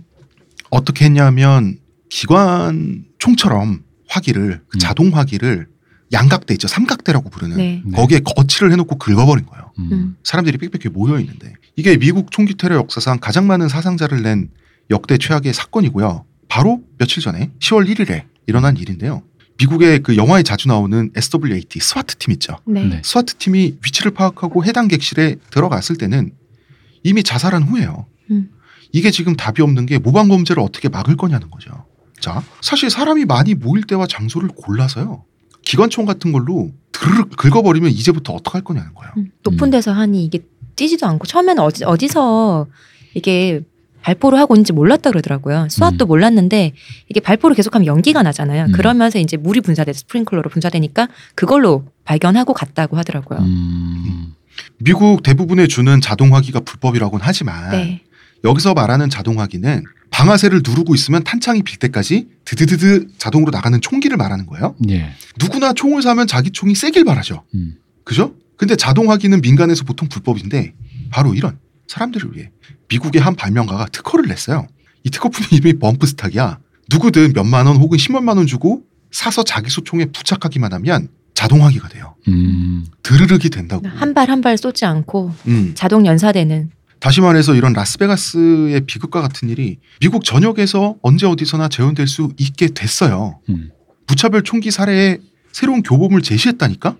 보통 총기난사 사건이 일어나면 어느 정도의 지식이 있는 사람이라면 엎드리죠. 그렇죠. 그리고 숨을 곳을 찾지. 왜냐하면 또 뭐가 있냐면 총이라는 물건은 한 발 한 발 발사될 때마다 위로 들리게 돼 있어요. 반동 때문에. 반동 때문에. 그런데 범죄자가 아예 위에서 아래를 향해서 쐈으니 대피 요령 같은 게 소용이 없었던 거죠. 너무 높은 데서 쐈잖아요. 막 2, 그쵸. 3층도 아니고. 범죄자들끼리는 경쟁 심리도 있고 모방 심리도 있죠. 네. 왜 보통 보면은 후배 범죄자는 선배 범죄자를 존경하면서 넘어서려고 하잖아. 이제 이런 사건이 일어날 것만 같은 이 상황에 저희는 광고 듣고 와서 이야기를 계속해보죠. 하루의 건강을 위해 자, 아로니아 농축액을 물에 섞어 마시는 것도 귀찮다고. 그런 당신을 위한 평산네이처의 새로운 야심작 하루니아. 하루에 한 포 알약으로 섭취하는 아로니아 농축액입니다. 이제 건강과 함께 간편함도 챙기세요. 국내 최대 함량, 최다 판매를 자랑하는 평산네이처가 만들었습니다. 전 편한 게 제일 좋아요. 하루니아. 그리고 이때부터 이 얘기가 이상해집니다. 자, 범죄자는 말이죠. 64세 할아버지예요. 스티븐 패덕이라는 사람이에요. IS가 그 막장 IS 있죠. 이슬람 국가. 사건 직후에 패덕은 우리 대원이다. 이렇게 큰 소리 쳤는데 말 그대로 뻥이었고요. 원래 테러 잔체들은 이렇게 그런 블러핑 많이 하죠. 네. 뭐만 있으면 다 자기들이 했다고. 이거 김정은이 왜 이런 걸 안 하는지 모르겠어. 누구? 김정은이. 그분은 우리 동지야요. IS보다는 지킬 게 많잖아. 패덕은 종교도 없어요. 그냥 일반인이야. 아니 김정은 할 필요가 없지. 핵이 있는데. IS는 핵이 없잖아. 좀 세구나. 이 사람 어떤 일반인이냐면 계룡남이에요. 자산이 수백만 달러에다가 건물도 여러 채가 있어요. 간물주야. 이 사람이 성공한 회계사 출신이에요. 그래서 평소에 크루즈 여행도 즐기고 굉장히 돈이 많이 드는 여행이죠. 라스베가스에서 거액의 도박도 즐기고 거액의 도박을 한다고 해서 재산이 뭐 딱히 줄지도 않았대. 이 사람 증언에 의하면 사고 싶은 사치품은 언제나 고민 없이 살 수 있는 인생을 즐겨보는 사람이에요. 이게 바로 부자의 기준이거든요. 물건을 사면서 가격을 보지 않는 것. 그래서 사회적 불만이 있을 일도 없고요. 종교적인 열망도 딱히 없는 사람이에요. 혹시 모르지 뭐 아무것도 너무 없으니까 종교에 귀하신 줄도 모르지. 그런가? 한마디로 이제 세상에 부러울 것 없는 1세계 백인 남성. 네. 그것도 부유한. 진짜 이런 분을 가리켜. 그렇게 되고 싶어 이런 사람과. 아는 형님. 아는 그렇지. 형님 돈 쓸 때도 없고 말이야. 그러면 왜 총기난사를 했냐. 자, 일단 사건 자체는 우발적인 게 아니에요. 철저한 계획하에 일어난 거고요. 또 돈도 많아가지고 그 호텔 32층에서 총을 쐈잖아. 이것도 또 스위트룸이야. 그리고 이제 경찰이 오는지 동향을 살필 수 있는 CCTV 다 설치해놓고 살펴가면서 한 거니까요. 잡히기 전에 자살을 한 거죠. 네. 그러니까 테러 동기가 딱히 없다 보니까 지금 나오고 있는 얘기가 이거저거 다 즐겨본 부족한 것 없는 백인 상류층이 인생의 마지막 자극적인 신나는 파티로 학살을 즐기려고 한 것 아니냐는 섬뜩한 얘기가 나오고 있는데요. 아니 뭐 카지노에서 몇 년 전에 뭐 패소한 적이 있어서 그것 때문에 뭐 억하심정 아니냐 뭐 이런 얘기도 있는데 근데 그것도 너무 돈이 이렇게 많은 사람이라 패소해서 그 물어야 되잖아요. 근데 이 사람이 지금 재산을 들어보니 미미해요. 아니 그것도 그렇지만 이렇게 똑똑한 사람이 누구에 대한 억가심정으로 자기 커리어를 망쳐가면서 이걸 하긴 건 좀 웃기잖아요. 커리어뿐 아니라 인생도 그냥. 그래서 인생이 무료해서 즐겨볼 건 다 즐겨봤는데 인생 뭐 있나 싶기도 하고 살 만큼 산 것 같고 하니 마지막으로 신나는 파티를 버리고 깔끔하게 가겠다라고 하는 이런 막장의 생각이 아닌가. 막장의 생각이 아닌가라는 얘기가 정말 무서운 건 이 말이 맞는 것 같기 왠지. 때문이에요. 다른 이유가 다른 이유가 없죠. 너무 없으니까. 그리고 굳이 왜 이랬을까? 만약에 이 사람이 산채로 붙잡혔으면 뇌검사도 받아보고 다 했을 거 아니야? 뭐 프로파일링을 했겠죠. 굳이 찾아내는데 성공한 이유라면 이런 게 있어요. 유전 아니냐? 왜냐하면 이 사람의 아버지가 사이코패스예요. 이 사람의 아버지가 연쇄 은행 터리범이었어요. 굉장히 유능한 범죄자였지만 탈옥에 성공한 적도 있어요. 탈옥이 뭐 영화에서나 흔하지 이거 아무나 하는 게 아니거든요. 네. 시아버진 탈옥범. 아버지가 이랬는데 아버지가 이러다 보니까 가정 환경이 좋았을 리가 없었을 거 아니에요. 근데도 회계사로 성공해서 돈을 많이 부를 축적한 걸 보면 이 사람이 계룡남이잖아요. 네. 그래서 유전 아니냐라는 얘기를 할 수도 있지만 하기 힘든 게 이 가설에 힘을 실어주잖아요. 그러면 낙인 효과가 발생하잖아요. 그죠. 그러니까 아버지가 범죄자거나 사이코패스로 판정된 사람의 애들은 무슨 격리돼야 돼? 이거 마이너리티 리포트잖아. 개천이 그리워. 다시 내려갈 방법이 없어. 내가 그만 뭐 이런 거야 지금. 근데 요즘 생각해보니까 네. 난 나이 들면 사람이 보수적이 된다잖아. 네. 격리해도 될 것 같아. 해도 될 것 같아. 트위터나 페이스북 쭉 봐가지고 다 맞는 것 같아. 격리해. 맞는 것 같아. 이 사건이 섬뜩한 거는 또 이 사건이 주는 교훈이 뭐가 있냐. 교훈이 없다는 게 또 사람 마음을 이상하게 쓸쓸하게 만들어요. 그러나 교훈 생겼잖아요. 교훈이 없을 줄 알고 우리에게 교훈을 주신 분 나왔잖아요. 교훈이 주신 분이 있어요. 이 사건 자체는 그냥 비극이고 그럴까봐. 교훈이 없을까봐. 미리 말씀드리지만 그 미국의 총기 자유는 게르만 민법부터 시작하는 유구한 역사 속에서 굉장히 공고한 거예요. 네. 총기 자유가 제한될 가능성도 사실 적어 보인다고 하는데 근데 우리에게 교훈을 주기 위해 스스로의 커리어를 날려버린 분이 맞아요. 근데 잠깐 그 얘기하기 전에 그러니까 이게 어떤 식이냐면 좀 거칠게 말하면 이거예요. 마치 총기 자유를 제한하자 그러면 우리 동네 치안은 어떡하냐라는 말이 튀어나온다고. 그건 마치 이거예요. 남자들 군대 가는 거 힘들자. 왜? 군대 징병하지 말자. 육군 없애라. 요즘 뭐 무인 전투기가 날아다니는 시대에 육군이 웬 말이냐라고 이게 철 모르는 소리를 하면은 그러면 이제 군대 그거 어떻게 할 거냐. 국방 어떻게 할까 이런 소리가 튀어나오는 거랑 똑같은 거지. 그러니까 그냥 한쪽 면만 알고 얘기하기에는 좀 걸려있는 문제들이 너무 많다는 거죠. 사실 그거 맞는 게 나 왜 옛날 영토에 그 얘기 들었는 게 미국에 남부나 이런 데가 시골 가면 집과 집 사이가 너무 멀어서 어두고 시커멓고 밤에 누가 올지 몰라 무섭다라는 건 기본 전제라 그러더라고. 그래서 밤에 부시럭거리면 그 집에 주로 아버지들이 철컥하죠. 이게 뭐 총으로 총 하나 들고 샷건 가는 게. 철컥하죠. 근데 생각해보면 그걸 맥락을 잘 모르고 들으면 우리 왜 성주나 이런 시골에 할아버지가 아무리 밖엔 부시럭거린다고 어떤 상놈의 새끼가 이러면서 이렇게 일본도를 이렇게 꺼내고 뭐 그러진 않는데 그런 느낌으로 이해를 하는데 사실 그런 거 아니잖아. 정말 무섭잖아요. 왜냐면 일본군이 우리 광복되고 나서 일본군이 물러갈 때 할아버지가 젊은 시절에 본국으로 도망가는 일본군 장교의 등을 조선낫으로 찍어서 탈취했던 일본도를 아직까지 그 집에 남아서 찬장에 숨겨두고 있다가 부스럭 소리가 나면 촥 뽑으면서 그럴 리는 없겠죠. 그 게다가 이게 내가 말하면서도 한심하다. 우리가 커뮤니티 중심의 농경 문화라는 것 때문에 시조에서 어떤 그 단체 그게 있는데 그쪽에서 이제 개척 문화다 보니까 서로 모르는 거. 그러면서 이제 어쨌든 간에 자기들끼리 지금 우리가 이미 구축해놓은 그 시족 사회랄까 부족 사회랄까 그 마을 커뮤니티를 만들기 위해 노력한 그 흔적의 결과물로서의 자위권인 거잖아요. 네. 그렇죠. 네. 그런 유구한 전통으로서의 의미이다 보니까 아무래도 단순히 도시 사람들이야 경찰이 삐뽀삐뽀하고 달려오고 CCTV가 있지만 시골 사람이 어디 그럽니까? 이 온도 차이도 분명히 있다는 끝이 거지. 보이지 않는 옥수수 밭에 언제 그 어디 있으며 하다못해 그 왜 인터스텔라 보면은 오빠 그거 하기 위해서 저 옥수수에 불 지르잖아. 네. 사실 그 정도잖아. 미국 땅이 넓으니까 저쪽 옥수수에서 불 질러놓고 오빠가 거기 가는 사이에 자기가 책장에 들어가잖아. 그렇지. 사실 그런 정도의 스케일인 거잖아요. 미국이. 그리고 우리나라나 일본이나 이런 그 환경에 농경문화권에서 오빠를 부르기 위해서 오빠를 낳기 위해서 그 정도 규모로 밭에 불지르잖아요. 네. 다음 해 그 마을은 다 굶어 죽고 있습니다. 그 동네가 싸그리. 동네가 다 없어져 있어요. 그러니까. 자, 미국이 그 CBS 부사장의 망언 때문에 난리가 났어요. 네. 자, CBS는 미국의 전국구 방송 채널이죠. 방송 대기업이에요. 이 방송 대기업의 무려 부사장인 헤일리 게프트만 골드라는 분이 사건 직후 페이스북에 이런 멘트를 날렸어요. 이 멘트가 후덜덜합니다. 아이들이 죽을 때 어른이 돼갖고 아무것도 하지 않은 그런 인간들이니만큼 공화당 지지자들이 조금이나마 올바른 일을 할 거라고 기대할 수 없다. 죽은 사람들에 대해 동정할 가치도 느껴지지 않는다. 컨츄리 음악 팬은 다들 총 들고 다니는 공화당 지지자 아닌가. 이게 아까 코피노 얘기 이게 트로트 들으면 다 새누리당 찍는 거 아니냐. 그렇지. 어찌됐든 자, 저 인정한다. 엣지 있습니다. 엣지는 서 있지. 엣지가 바로 이거예요. 어디서 멈춰야 되는지 몰라서 문제인 거지.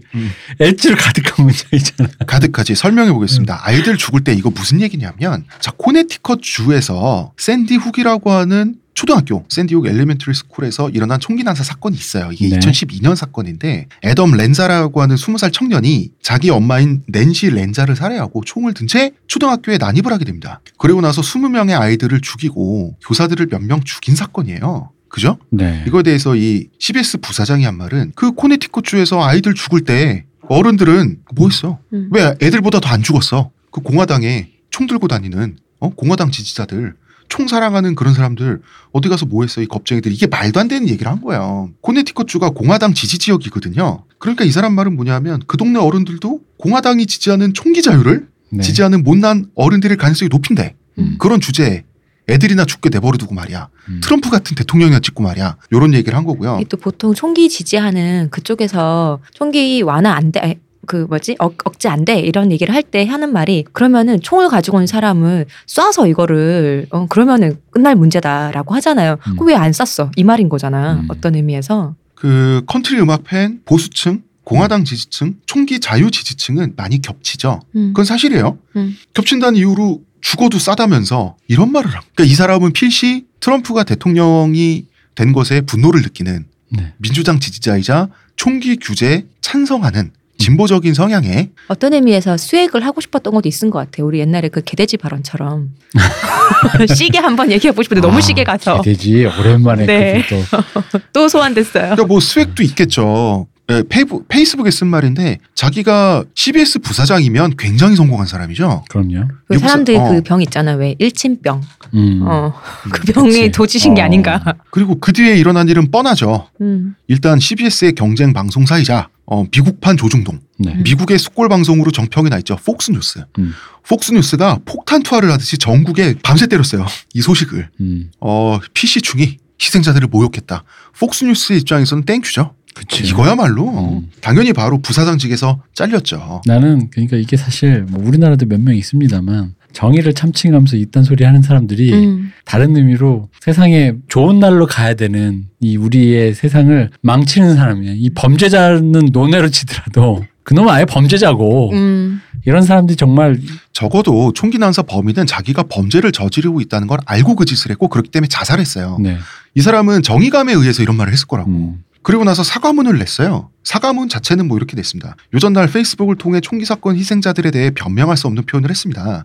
진심으로 후회하고 스티븐 패덕의 마수에 희생당한 영령들과 저에 의해 상처받은 유가족들 앞에 진심으로 죄송하다. 나의 부끄러운 언사는 전 직장 상사, 동료 그리고 저의 친구, 가족과는 아무런 상관도 없고 그들 중 아무도 자신과 개인적 믿음을 공유하지 않는다. 내 잘못된 말에 의해 벌어지는 모든 결과를 이해하는 동시에 받아들이겠다. 요거 변호사가 해준 말이겠네요. 아니요. 요건 본인이 했고요. 왜냐 그 코치해준 말일 거라는 거지. 당연히 변호사가 코치해줬죠. 나의 부끄러운 사는 다른 사람들과 연관되지 않다. 왜냐하면 이게 이제 소송 들어올 거라는 거지. 그렇죠. CBS라든가 그의 동료들 뭐 너는 무슨 생각이야 이런 것들. 자, 이 자체는 변호사의 코치를 받아서 있어 보이게 잘했어요. 네. 근데 진짜 얄미운 말은 변호사가 대신했죠. 지난 몇 시간 동안 저의 의뢰인, 바로 이 당사자 부사장이죠. 저의 의뢰인과 그녀의 가족 그리고 친구들은 상상할 수도 없는 수준의 온라인 마녀 사냥에 폭격당했습니다. 지금은 희생자들과 유가족을 지지하기 위해 사랑을 보여줄 때입니다. 물타기.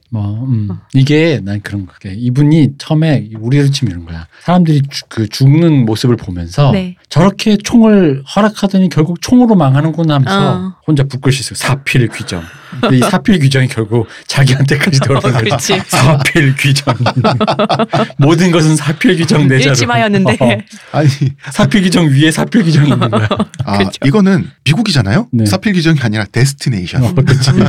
사실은 이 얘기를 하려고 2부를 기획하게 됐어요. 자, 대표님, 시호님. 네. 밑도 끝도 없는 이 혐오는 대체 뭡니까? 아니 뭐 성주 주면 전자파로 튀겨지던 말든 홍주표 찍었으니 뭐 응당 대값을 치러야죠. 비슷한 거예요. 저는 이게 한국과 미국의 대선 우울증에서부터 이 증오가 시작됐다라고 저 개인적으로 느껴요. 이명박 대통령 됐을 때 대선 우울증 걸렸잖아 사람들이. 네. 아 뭐 저런 사람이 대통령이 되나. 그리고 트럼프도 마찬가지예요. 미국인들이 트럼프 지지 않은 사람들은 정말 아니 내가 지지하지 않는 후보가 대통령이 될 수도 있는데 이건 너무 자존심이 상한 거예요. 근데 이건 하나 정정해야 돼요. 이명박은 아닙니다. 박근혜입니다. 박근혜? 예, 왜냐면 박근혜 때요. 이명박은 그냥 이 사람의 그 실리적인 기능적인 면을 기대한 건 있어요. 경제라도 뭐 살려봐라. 근데 박근혜는 시간이 지나면서 실망한 점인 그쵸. 거지. 박근혜는 독재자의 딸이라는 것밖에 다른 이유가 없었죠. 이 사람은 그 어떤 것도 기대하는 게 없잖아. 근데 그 진짜 우울증이 온 거죠. 이명박 다음에. 그렇죠. 그러니까 대선 우울증이 생기면 시민사회 반목이 시작되는 어떤 경향이 있는 것 같더라고요. 네. 왜냐하면 민주주의 사회에서는요. 지도자를 욕하는 걸로 끝날 수가 없어요. 그 지도자? 아니 미친놈은 어디나 있어요. 몇 명쯤. 근데 그 사람을 그 자리에 그 중요한 자리에 앉힌 사람이 누군가 보면 동료 시민 유권자들이에요. 그럼 나라가 이 모양 이 꼴이 됐고 내가 너무 지금 짜증나고 싫은데 그러면 바로 이 동료 시민들을 미워하게 되기가 쉽죠. 네. 그러면 양심도 지성도 없는 2등 시민들이 죽지 않고 살아있는 탓에 나라가 이 모양 이 꼴이면 우리 진보 커뮤니티에서 지난 수년 동안에 수없이 나오던 그 말들 노인네들 빨리 죽었으면 좋겠다라고 하는 폭력적인 언어들 이런 언어들이 당연시 된 게 굉장히 오래됐어요. 특히 막 이런 얘기들 있죠. 경상도 노인네들은 답이 없는데 빨리 죽어야 되는데 하필이면 의료기술이 발달해서 이 나라는 텄다. 이런 식의 말들이 얼마나 그 분들을 혐오하고 배제하는 말입니까? 지금 촛불혁명으로 대통령이 바뀌어서 그렇지 작년까지만 해도 이 증오가 팽배해 있었어요. 저는 술자리에서도 요새 100세 시대라 틀렸다. 이 말 많이 들었어요. 선배들한테. 지하수에 독이라도 푸시지 그랬어 그러면. 아니, 그런 얘기 했잖아. 다들 빨리 죽어버려야 된다는 이야기 엄청 많이 우리 했어요. 그리고 심지어 지금도 성주 주민들에 대해서 그런 인간들 죽어도 싸다는 관념이 이 진보 진영 어디 한 구석에 굉장히 커다란 영역에서 팽배해 있죠. 그 반대도 있죠. 반대도 있죠. 진보라고 하는 것들의 이 어떤 것들이 꼴배기 싫은. 우리가 바깥에서 보면 외국인으로서 보면 아니 같은 미국인들끼리 어떻게 저럴 수 있을까 이런 뜨악한 감정이 들지만 거꾸로 성주 시민들 죽어도 쌤통이라는 만약에 진보 진영 유권자들의 대화를 새누리당을 찍은 노인들은 죽어도 좋다라는 얘기 이거를 외국인들이 이런 진보 진영 유권자들의 대화를 만약에 듣는다면 똑같이 황당할 거라는 거. 같은 시민사회 구성원의 인권은 내 자신의 인권과 마찬가지로 신성 불가침한 거란 말이에요. 근데 이거를 이 헤일리 게프트만 골드라는 이분은 인식을 못하고 있었잖아. 이분 굉장히 사실 엘리트일 거예요. 그 본인의 정의감도 있는 분일 거예요. 이게 섬뜩한 게 이제 적어도 모르겠어요. 그러니까 이게 술자리에서 들었던 얘기라. 네. 술자리에서 들었던 얘기는 뭐냐면 이거를 이게 공론화한다라는 게 조금은 이게 좀 그런 얘기다라는 건 서로가 사회적으로 알죠. 합의하고 있다라는 수준인 건데 우리끼리니까 하는 소리지 뭐. 심지어는 또 뭐 예를 들어 그냥 우리로 치면 무슨 일베나 엠팍이나 이런 커뮤니티에서 어떤 장사미사가 쓴 글이 아니라 성공한 기업가가 그렇죠. 자기 개인 페이스북에 익명도 아니야. 심지어는 자기 개인 페이스북에 자기가 얼굴 걸고 이름 걸고 올렸다는 거. 그 약간 거기서 좀 약간 그게 나는 오히려 약간은 좀 약간 소름 끼치더라고. 그러니까 트럼프를 찍고 총기 소유를 지지하는 그런 좀 양심도 지성도 없는 이런 2등 시민들은 네. 죽어도 된다라고 본인이 정의감마저 가진 채 진심으로 믿지 않으면 그런 멘트를 할 수가 없어요. 근데 그런 진심으로 믿음에도 불구하고 우리는 하나의 안전장치로 불펜 같은 곳에 그렇죠. 익명으로 다는 편인데 물론 추적하면 나오겠지만 이응으로. 근데 이 사람은 진짜 자기 페이스북에 심지어는 그게 비공개 뭐 친구 공개가 아닌 상황이었다는 거에서 약간 그러니까 이 정의감이 정의뽕에 맞아가지고 지금 어디까지 갔느냐. 그리고 이 정의뽕 이게 분노와 결합이 됐어요. 트럼프가 대통령 되고 나서 그 민주당 지지자들이 트럼프를 대통령으로 만들어준 시골의 정치적으로 올바르지도 못한 시골의 이 무식한 백인 그 마초 노인네들 있죠. 네. 이 사람들을 엄청나게 혐오하고 있습니다. 미국 사람들이. 이게 우리가 이런 농담 방송에서 했었나요? 제가 술자리에서 했었나? 미국의 일베를 예상해본다. 미국에도 일베가 등장할 것이다. 미국판 일베가. 이번 사건을 통해서 좀 봤더니 미국판 일베가 우리 생겨날 거라고 예언했었잖아요. 이미 있어요. 그렇지. 저는 없는 게 이상하지. 그 4채널하고 9개그 중에 하나가 될 거라고 제가 예언을 했었는데 4채널 정치사회 게시판이 미국의 일베야. 지금 보니까. 그리고 왜 일베충들도 마크 있잖아요. 네. 얘네도 자신들만의 마크를 만들었어요. 나치의 하켄크루치입니다. 이게 나치즘을 믿어서가 아니라요. 그 정치적으로 올바른 거를 강조하는 사람들, 네. 진보 진영에 있는 사람들 열받게 하려고 위약적으로 장난친 거죠. 전 이러다 보면 실제로 믿는 사람은 나올 거라고 봐요. 나올 거라고 봐요. 아니 당연하지. 원래 장난으로 시작해서 진심이 되면 그때부터 바보 되는 겁니다. 우리도 지금 우리가 방송을 하는 수많은 이유 중에 하나는 어떤 현상에 대해서 생각보다 되게 길고 긴 맥락이 있다는 걸 얘기해 주는 거잖아요. 그럼 그 얘기를 해주는 이유는 그 사연에 드라이하게 접근하기 위해서거든요. 근데 이런 일이 보통 이제 그런 맥락을 당연히 이런 게시판에서 그냥 흘러가는 문화니까 네. 맥락을 설명 안 해줄 거야. 예를 들어 이거 위약적인 장난이다 이런 거.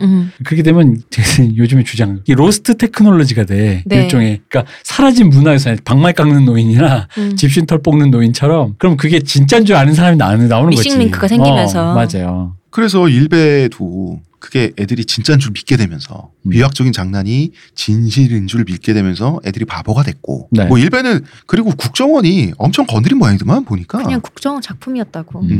국정원 왜 유능해. 그래서 심리학자까지 고용해서 어떻게 하면 가장 천박하면서도 사람 폐부를 찌르는 거 어떻게 장면을 만들면 좋을까까지 했대잖아요. 난 다른 의미로 그런 류의 그때 그 국방부 치누쿠가요? 헬기도 네. 그렇고 그러니까 이 사람들이 무능한 듯 되게 유능해. 그러면서 왜 외국에 작전 펼치다가 걸리고 막 그러니까 무능한 듯 유능해. 자국민을 상대로는 무능한 듯 유능하다. 그렇지. 있는 듯 없고. 그러니까. 지금 얘네는 4채널 정치 게시판 말하는 겁니다. 네. 지금 이 라스베가스 총기 사건을 두고 이거는 그 PCW 우리로 치면 PC충이죠. SJW래. SJW래? 소셜 저스티스 워리어. 아, 소셜 저스티스 워리어. 아, 그 PC 워리어란 단어도 있더라고요. 네. 뭐 비슷하게 쓰이겠지. 네. 그러니까 사회정의 충, 정의충, 뭐 PC충, 뭐 이런 거. 그런 SJW, PCW가 범인이었다라고 음모론을 꾸미고 있다는 거야. 그러니까 이 범인은 자살한 범인은 자기 한 목숨 버려가면서 총기 규제라고 하는 이 PC충들의 음모를 이루기 위한 고도의 안티였다. 아, 이거 내가 평소에 드립치는 위험한 그 개그구나. 그러니까 이 사건을 통해서 대표님이 친 거 아니야 가서? 그러니까 이 사건을 통해서 미국의 총기 자유가 얼마나 위험한 건지 분위기를 각성시켜서 몰아가기 위해서 자기 하나 버려가며 게다가 우리 아버지들 우리로 치면 산업화 세대에 해당하는 우리의 피땀 흘려 일해오신 우리 아버지들을 컨트리 음악 팬이라고 죽여버리는 이 PC 워리어가 분명히 이 범인이다라고 음모론을 제기하고 있는데 이 사건으로 총기 규제 그게 좀 통과될 확률이 높다고는 하더라고요. 지금 그 총기 회사들의 주가는 치솟고 있는데 그 이유는 이제 그전 사재기 하려고 이런 거를 예상하고 주가는 오르는데 이 사건으로 인해서 이게 좀 통과될 확률이 높지 않겠나라는 얘기는 확실히 있더라고요. 아, 어떻게 될지는 모르겠습니다, 진짜 저는. 내가 딴 거보다. 대표님이 썼어 이거. 내가 썼다. 음악 팬 입장에서 네. 물론 이제 그 맞아 어떻게 생각하세요? 컨트리 음악 경향상 컨트리 음악 팬이 남부 백인이 많지 네. 당연히. 근데 이제 그런 생각이 들어요. 그럼 이제 나는 그 반대. 예를 들어 내가 남부 백인이어서 엄마 아버지 할머니가 다 그 컨트리에 둘러싸인 데서 내가 다른 음악을 잘 몰라. 집에 또 라디오도 없어. 근데 안 잡혀 라디오. 내가 인터넷이라는 걸 해보니까 잠깐 해보니까 신천지인데 여기가 신기한데 근데 이거 들으면 안 돼. 내 취향을 숨겨야 돼. 마치 유태인이 할례된 그 성기를 숨겨야 되듯이 네. 숨겨야 돼. 그래서 그럼 내 질문하고 싶은 거야. 그럼 저는 무슨 음악을 들어야 됩니까? 그러니까 제가 총기를 주장하는 남부 백인의 그런 그 순혈 마초 정체성을 숨기고 사회에 암약하려면 아리랑 들어. 무슨 음악 들어야 돼? 그러니까 헨리 게프트만 골드 이분한테 물어보고 싶어요. 이분 왜냐하면 직장에서도 지금 해고됐기 때문에 시간도 있으실 거라고. 그러니까 이분이 분명히 평소에 자기는 이런 성향을 가지면서 그거에 걸맞는 음악을 들었을 거 아니야. 그러니까 난 음악 팬의 입장에서 그냥 정말 순수하게 궁금한 거야. 본인은 그럼 뭘 들으시나 평소에? 뭐 들어요? 그럼 K-팝이요 이런 거. 피시하게. 헤드윅 앤디 앵그리치 뭐 이런 거 듣고 아시아인들의 음악, K-팝. 자기는 그치 정치적 올바르잖아. 그리고 힙합, 흑인들의 음악. 그럼 백인 음악을 안 듣는 게 정치적으로 올바른 건가? 재즈 이런 거. 뭔가 이상하다. 지금 우리나라에 살인사건이나 흉악범 같은 사람들이 나타나면 일베충들이 제발 범인이 전라도 사람이어야 해 막 이러잖아. 이런 것처럼 범인은 PC충이어야만 해. 지금 이 4채널 정치사회 게시판 애들도 지금 이러고 있는 거예요. 이게 지금 왜 그러냐면 도덕적 우월감을 가지고 있는 나와는 달리 깨어있지 못한 시민에 대해서 그죠? 소위 말하는 내 생각에 깨어있지 못한 2등 시민들에 대해서 자기는 팩트 폭력을 한다고 믿지만 사실은 PC 폭력을 하다 보면 그 반발심이 생기는 건 당연하죠. 그 반발심으로 미국판 일베라고 할 수 있는 이런 4채널 정치사회 게시판 이런 데도 나오는 거고요. 또 한쪽에서는 깨어있지 못한 애들은 죽어도 되니까 헤일리 게프트만 골드 이런 망언도 나오는 거예요. 정치적 올바름과 정의와 절대적 선을 착각을 하시는 게 저번에도 얘기했지만 정치적 올바름이라는 건 서로 다른 문화를 가진 집단 사이에 그 서로 이렇게 I don't care라는 그거를 표시하기 위한 방법이라는 거지. 그러니까 예를 들어 세상에 게이가 없어져야 돼! 라고 생각한 노인네가 있다고 치자. 이거지. 그렇다고 해서 그 사람들한테 굳이 가서 그렇게 생각하시든 말든 법적으로 그 사람이 호모인 것을, 게이인 것을, 남성 연인, 동성 연인과 다니는 것을 뭐라고 할 근거는 없습니다. 라는 게 이 사회 룰이니까. 네. 그럼 그렇게 룰로 정했으면 된 거고 굳이 그 사람한테 가서 그러므로 넌 입 닥쳐 이 노인네 이럴 필요는 없다라는 거죠. 왜 안 죽었어 아직. 근데 이 사람들은 문제가 뭐냐면 입 닥치고 네 상가에 글러먹었으니 네 생각부터 뜯어 고쳐주겠어. 자기 무릎 꿇어봐. 이 약간 이런 생각. 이걸 정의라고 생각한다는 거지. 정치적 올바름을 누구를 뭐라 그러지? 교화시키는 걸 정치적 올바름으로 생각하더라고요. 그렇죠. 그리고 교화시킨다라고 하는 거는 내가 그 사람보다 우월하다 지적으로 라는 게 전제되어 있는 행동이죠.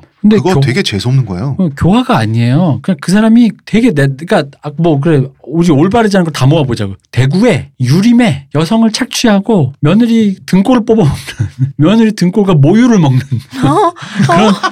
그런 할아버지가 있어. 그 집에 며느리를 가면 이게 무슨 유림이야 모유 먹는 게. 몰라. 나 그냥 그렇다 치자고. 며느리 척추에 정말 빨대가 꽂혀 있어. 그러다 치자고. 탱크 거리야 뭐야? 근데 이상하게 뭐 그 집에 여자들이 그게 쇠뇌돼서 그런지 모르겠지만 네. 그 집이 15대째 그런 집안이야. 임모탄이야 뭐야? 임모탄이야. 스태포드 와이프인데. 유모탄. 어쨌든 스태포드 와이프인데 종갓집이야. 우리 사회가 이제 그래서는 안 될 것 같고 왠지 그건 좀 아닌 것 같다고 했을 때 법적으로 뭔가를 만들어 놓고 하는 성문법과 불문법이 네. 있는 것과 내가 일개인들이 이 노인네 죽으려고 하면서 가서 그 집에 들어가가지고 이 수염 뽑으면서 수염 하나씩 뽑으면서 잘했어 잘못했어. 무릎 꿇려놓고. 이건 좀 다르다는 거지. 아 이런 방법이 있겠네요. 휴대용 거짓말 탐지기를 2인 1조로 가지고 다니면서 한 명은 몽둥이를 들고 있고 왓치맨이네. 한 명은 저기 거짓말 탐지기를 갖고 다니면서 자 동성애자 혐오합니까 안 합니까? 재밌다. 그 전기 오른 그거 휴대용. 저는 동성애자를 혐오하지 않습니다. 삐 거짓하면 몽둥이를 들고 있는 한 사람이 그때부터 패기 시작하는 거죠. 그지. 노인네들을 이런 식으로 이제 전국을 순회하고 옛날에 나치가 많이 했죠. 그 SS, 나치 돌격대 이런 애들이 많이 했죠. 그거 군대에서 쓰면 재밌겠다. 우리 국군 정훈 시간에 북한은 주적이라고 배우는데. 맞아요. 네, 그거 다 정훈 씨가 끝나고 자 이제 마지막 우리의 주적은 어디야? 북한입니다. 삐 울리면 영창 가야지. 영창 보내고 군기교육대 가야지. 가야지. 아니 폭력은 안 쓰는 군대 좋잖아요. 정신 그것만 하는 거지. 영창 가고 갔다 와서 영창 나올 때 자 우리 주적 어디야? 그래서 다시 준대장이 좀 미워? 아닙니다. 삐. 그럼 준대장도 해야 돼. 근데 이게 선하게 쓸 수 있는 방법도 있어요. 뭐요? 상병들이 저기 뭐 병장 이런 사람들이 너희들 괴롭히냐? 아닙니다. 이렇게 해서 자 줄줄이 영창 병장 나와. 좋네. 그 좋은 방법 같아요. 사회가 뭐든지 그때 정의로 이루어진 사회. 필동님이 했던 거죠. 홍 작가님 얘기했던 거. 중대장은 오늘 실망했다. 정말 실망하셨는지 알아보는 거지. 그러니까. 중대장은 오늘 크게 실망했다. 네, 그게 처음에 무슨 말인지 몰랐는데 필동 설명 듣고 그거에 원래 그 전 버전이 있잖아요. 뭐예요? 왜 보통 학교에서 교실에서 지갑 없어질 때 네. 애들 보고 눈 감아 한 다음에 선생님은 오늘 실망했다. 눈 감아라 한 다음에 조용히 선생님만 볼 테니까 손 들어라 하잖아. 자 그러면은 필동 나와. 필동 나와. 그리고 그럴 때 항상 반장이 얻어터지죠. 반장이 대표로 맞아. 이러면서 이명박근혜 뽑으신 분들에 대한 혐오, 뭐 늙으신 분들 뭐 이런 분들 우리 시민사회 발전에 방해되니까 다 죽어야 한다는 이런 논법이 성주 시민들 죽든 말든 아무 상관없고 차라리 쌤통이라는 이런 사고방식이 헤일리 게프트만 골대 망언과 수위부터 성격까지 정말 놀랍도록 똑같죠. 그리고 이제 많이 줄긴 했는데 이게 사실 왜 그 얘기 있잖아요. 작년에 왜 그 영상이 하나 화제된 게 있잖아요. 뭐예요? 노인분이 노인들 반성해야 된다. 근데 그 밑에 영상에 개념 노인. 근데 그 밑에 또 욕했잖아요. 다음 생에 잘하라고. 그러니까 그 너무한 거 아니야? 아니 반성을 하시겠다는데 아니야 나는 오히려 그거보다 그러니까 다음 생에 잘하라는 말보다 난 그건 유머로 그냥 느꼈는데 개념 노인이란 말이 웃겼거든. 난 이게 좀 더 병적이라고 느꼈거든. 노인조차 개념녀 논란처럼 개념 노인. 이게 노인이 이제서 정신 차려서 개념을 탑재한 거라는 그게 다른. 난 오히려 다음 생에 잘하라는 게 유머였는데 이건 좀 병적이라고 느꼈거든. 개념 노인이 뭐야 이게? 아니 이 말이 뭐야 이게? 촛불 소녀 개념 노인 뭐 이런 거 있잖아. 그러니까 그게 얼마나 자기를 그 노인분들에 대해서 우월하게 상정해놓고 생각을 하는 것이며 그게 얼마나 권위적입니까? 그 사람을 지칭한 어떤 그 형태 있잖아요. 노인이라든가 여자라든가 네. 이런 거 앞에 어떤 걸 붙이는 거예요. 그러니까 이게 그거랑 똑같다는 걸 말을 몰라요. 사람들이 뭐냐면은 그러니까 개념 노인, 율락녀.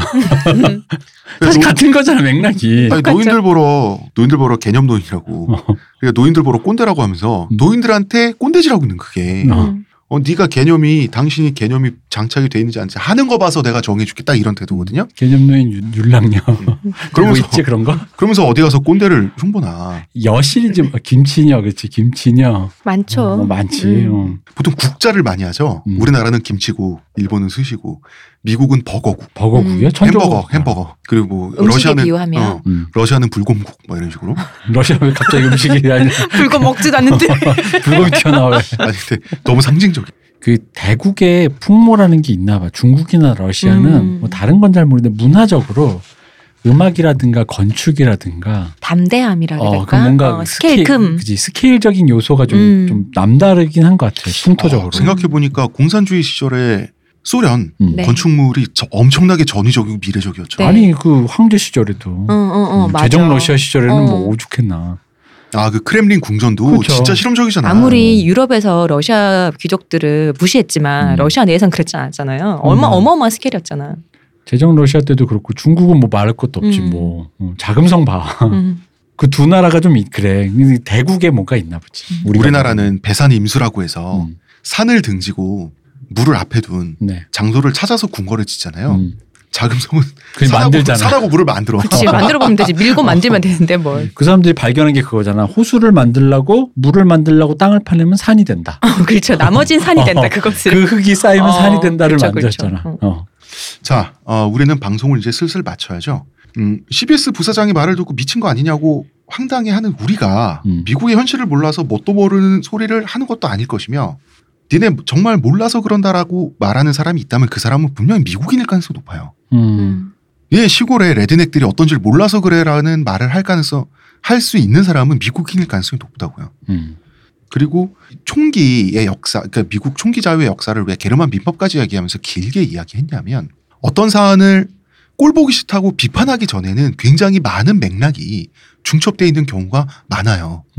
단순히 나는 총기 자유를 지지한다. 총을 들고 다닌다고 해서 그 사람이 폭력과 죽음에 찬성하는 나쁜 놈이 되기는 힘들어요. 문화적인 거고 물려받은 거고요.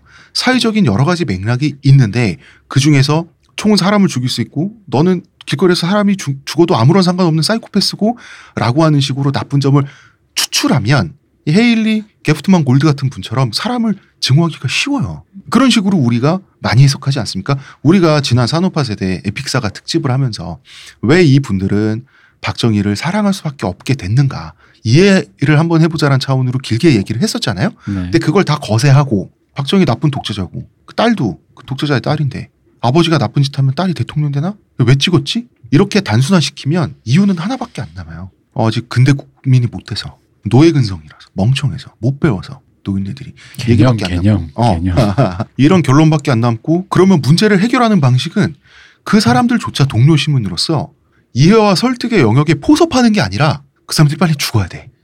그런 사고방식에서 이런 총기난사 사건이 일어나면 헤일리 게프트만 골드 같은 분은 이런 말도 하는 거예요. 그리고 우리나라도 마찬가지예요. 이 사람은 언론인이지 우리나라는 아예 정치인이 그것도 대선 후보를 꿈꾸던 누굽니까? 정동영이. 아예 정치인이 그런 말을 한 적도 있잖아요. 투표권에 대해서? 뭐 그분뿐만 아니라 어떤 사람은 이제 수사적으로 표현한 것처럼 느꼈지만 뭐 이렇게 청산한다고 하면서 모 후보는. 그래 정동영이 어디 경상도 쪽에 뭐 계엄군 들어가는 건 줄 알았어. 그 사람 당선되면. 자 보세요. 정동영이 그 말하는 것 자체는 말실수한 건 맞지만 그래도 속은 시원하다라고 하는 진보 유권자들 분명히 있었어요. 꽤 그죠? 많았습니다. 그래서 헤일리 게프트만 골드의 페북글에 사실 실수하긴 했지만 속은 시원하다라고 하는 미국인들도 있을 거라는. 아니 틀린 말은 아니다라는 식의 표현이 있지. 맞아. 근데 사람들이 진짜 이걸 잘 이해해야 되는 게 세상의 그러니까 이 사람도 나름 사람인데 배운 사람이고 성인인데 나름의 통찰력이 있겠지. 그 얘기는 뭐냐면 어떤 얘기든 뭐든지 씹으리면 진실의 일면은 담고 있어. 단지 그게 이제 흔히 말하는 TPO의 문제라는 거지. 이게 그 자리에 그 상황에 어떤 그 맥락과 그게 좀 맞느냐의 문제인데 그런 거를 초월해가지고 이제 어떤 감정만 남아있잖아요. 네. 자기의 TPO를 정확히 설명해냈으면 그런 말이 어떤 그 단순히 어그로꾼의 그 뭐 어떤 그런 수사였다가 네. 아 말을 들어보니 그럴 수 있겠다. 그게 설명이 가능한지 모르겠지만 어쨌든 그럴 수 있어야 되는데 네. 하려면 그럴 수 있어야 된다는 거죠. 근데 그런 설명도 불필요할 뿐더러 어떤 그런 것에 실패한 이야기를 이런 식으로 이제 짓거렸다는 본인들이 또 굳이 서사를 만들어서 이유를 찾아서 그럴 수 틀린 말은 아니지 않냐라고 하는 것도 이상하잖아요. 그렇게. 그러니까 만약에 이런 말을 하고 싶으면 아까 내가 했던 방식으로 하는 게 좋다는 거지. 그 반대를 얘기해줘 차라리. 진보적인 사람이 되려면 무슨 말 들어야 되는지를 얘기해 달라고요. 그러면은 되는 거야. 그리고 죽어도 컨트리 음악을 못 버리겠는데 공화당을 버리고 싶을 때 그럼 내가 민주당 지지자들의 그 모임에 갔을 때 그 파티하잖아. 파티할 때 내가 컨트리 음악을 틀어도 되는지에 대한 그 어떤 그런 걸 TPO를 얘기해 달라고. 민주당에서 다른 음악을 틀고 있지만 나는 이제 이어폰으로 컨트리 음악을 들으며. 그래서 되게 슬프잖아. 아니 근데 이제 어떤 책을 읽으면 좋은지에 대한 얘기는 음악에 비해서 굉장히 명확해요. 태무진 투덕한을 읽으시면 되는데 이게 번역이 돼서 가야 될 텐데 영문으로. 적어도 아직 외국어로 번역은 안 된 저 책에 대해서 여러분은 한국인인 만큼 읽으실 수 있는 특권을 누리고 있다. 자, 저희가 또 스튜디오 녹음 시간이 다 됐습니다. 네. 오늘 또 이야기를 굉장히 길게 했네요. 이번 주 구성은 2부인데 1부, 2부인데도 얘기를 굉장히 길게 하게 됐습니다. 자, 여기까지 할까요? 네. 우리가 왜냐하면 이 얘기 여러분이나 예를 들어서 여러분 중에 어떤 분들이나 헤일리 게프트만 골드나 똑같은 거 이 얘기 계속 반복하잖아요. 그럼 이것도 고나리질이야 사실은. 우리 고나리질 좋아하잖아. 하잖아. 그렇죠. 네. 아 맞다. 적당히 하지. 근데 약간 우리 방송 들으시는 분 중에 약간 온도차가 좀 있는 건 있는 것 같아요. 뭐냐면 우리가 저희들 요즘은 이제 타임라인이라든가 자기 스스로 하는 SNS 등가 보다 보면 자기 스스로 구독을 한다든가 보면은 자기가 속한 어떤 그런 비슷한 부류의 컬러로 그 타임라인들이 채워지게 네. 되죠. 페이스북이라든가 블로그 구독이든가 트위터라든가 그러다 보면 이상하게 비슷비슷한 부류의 어떤 몇몇 그 팔로워를 기준으로 이제 일종의 그 헤비 네. 유저죠. 네. 헤비 유저를 기준으로 어떻게 갈리고 그 사람들을 기준으로 그 비슷한 성향의 사람들이 모여서 일종의 어떤 것들이 그걸 뭐 근데 이제 거칠게 분류하면 이제 그걸 이제 진보라든가 어떤 결이 생기겠죠. 결이 생긴다는 거죠. 그리고 이제 저희가 이제 진보 보수 뭐라고 말할 때 이 결이라는 거는 사실 뭐 세상에 존재한다기보다는 그런 식의 그 어떤 결들을 따라갔을 때 보여지는 굉장히 주되게 소비되는 어떤 지형들에 대한 얘기인 거지. 무슨 뭐 정의당 지지자와 정의당 당직자와 예전에 노동당 누구와 뭐 이런 민노총 당직자 누구가 이런 얘기를 한다. 성주 시민 죽어버렸으면 좋겠다를 내가 눈앞에서 봤다. 진보는 그래서 문제에서 이런 얘기를 하는 게 아니다라는 거죠. 여기서 말하는 진보와 보수의 얘기는 아마 이제 그런 의미의 흔히 말하는 소셜 커뮤니티를 내부로 해서 소비되는 그 어떤 흐름에 대한 거칠은 분류지 그 무엇도 아무것도 아니다. 어떻게 이제 나누느냐라고 물으신다면은 네네. 흔히 뉴스에서 이제 진보다 보수다 진보는 이런 얘기한다 보수는 이런 얘기한다라고 하는 그 관점이겠죠. 예, 그러니까 거칠게 네. 뭐랄까 경험적으로 분류한 거지. 뭐 제가 민주노총이나 진보라든가 무슨 그런 무슨 필자 누구의 그거를 눈앞에서 채집한 건 아닙니다. 네. 우리가 흔히 그냥 딱 네. 한국에서 보수다 진보다라고 하면 생각되어지는 그것을 갖고 얘기하는 네. 거죠. 그리고 여러분이 어떤 정치적 진영을 선택한다는 이유만으로 그 진영이 그 진영 사람들이 흔히 보여주는 패턴 있죠. 거기에 여러분들이 침식될 필요는 없어요. 다 옳다고 동조할 필요도 없고요. 그럴 필요 없고요. 네. 네. 여러분은 개인이고 자연인이고 여러분 편이라고 해서 틀릴 수 있고요. 반대편이라고 해서 다 비판받아야 되는 것도 아니고요. 이 세상은 굉장히 복잡하고 다양하고 그렇기 때문에 적과 아군이 그렇게 명확하지 않아요.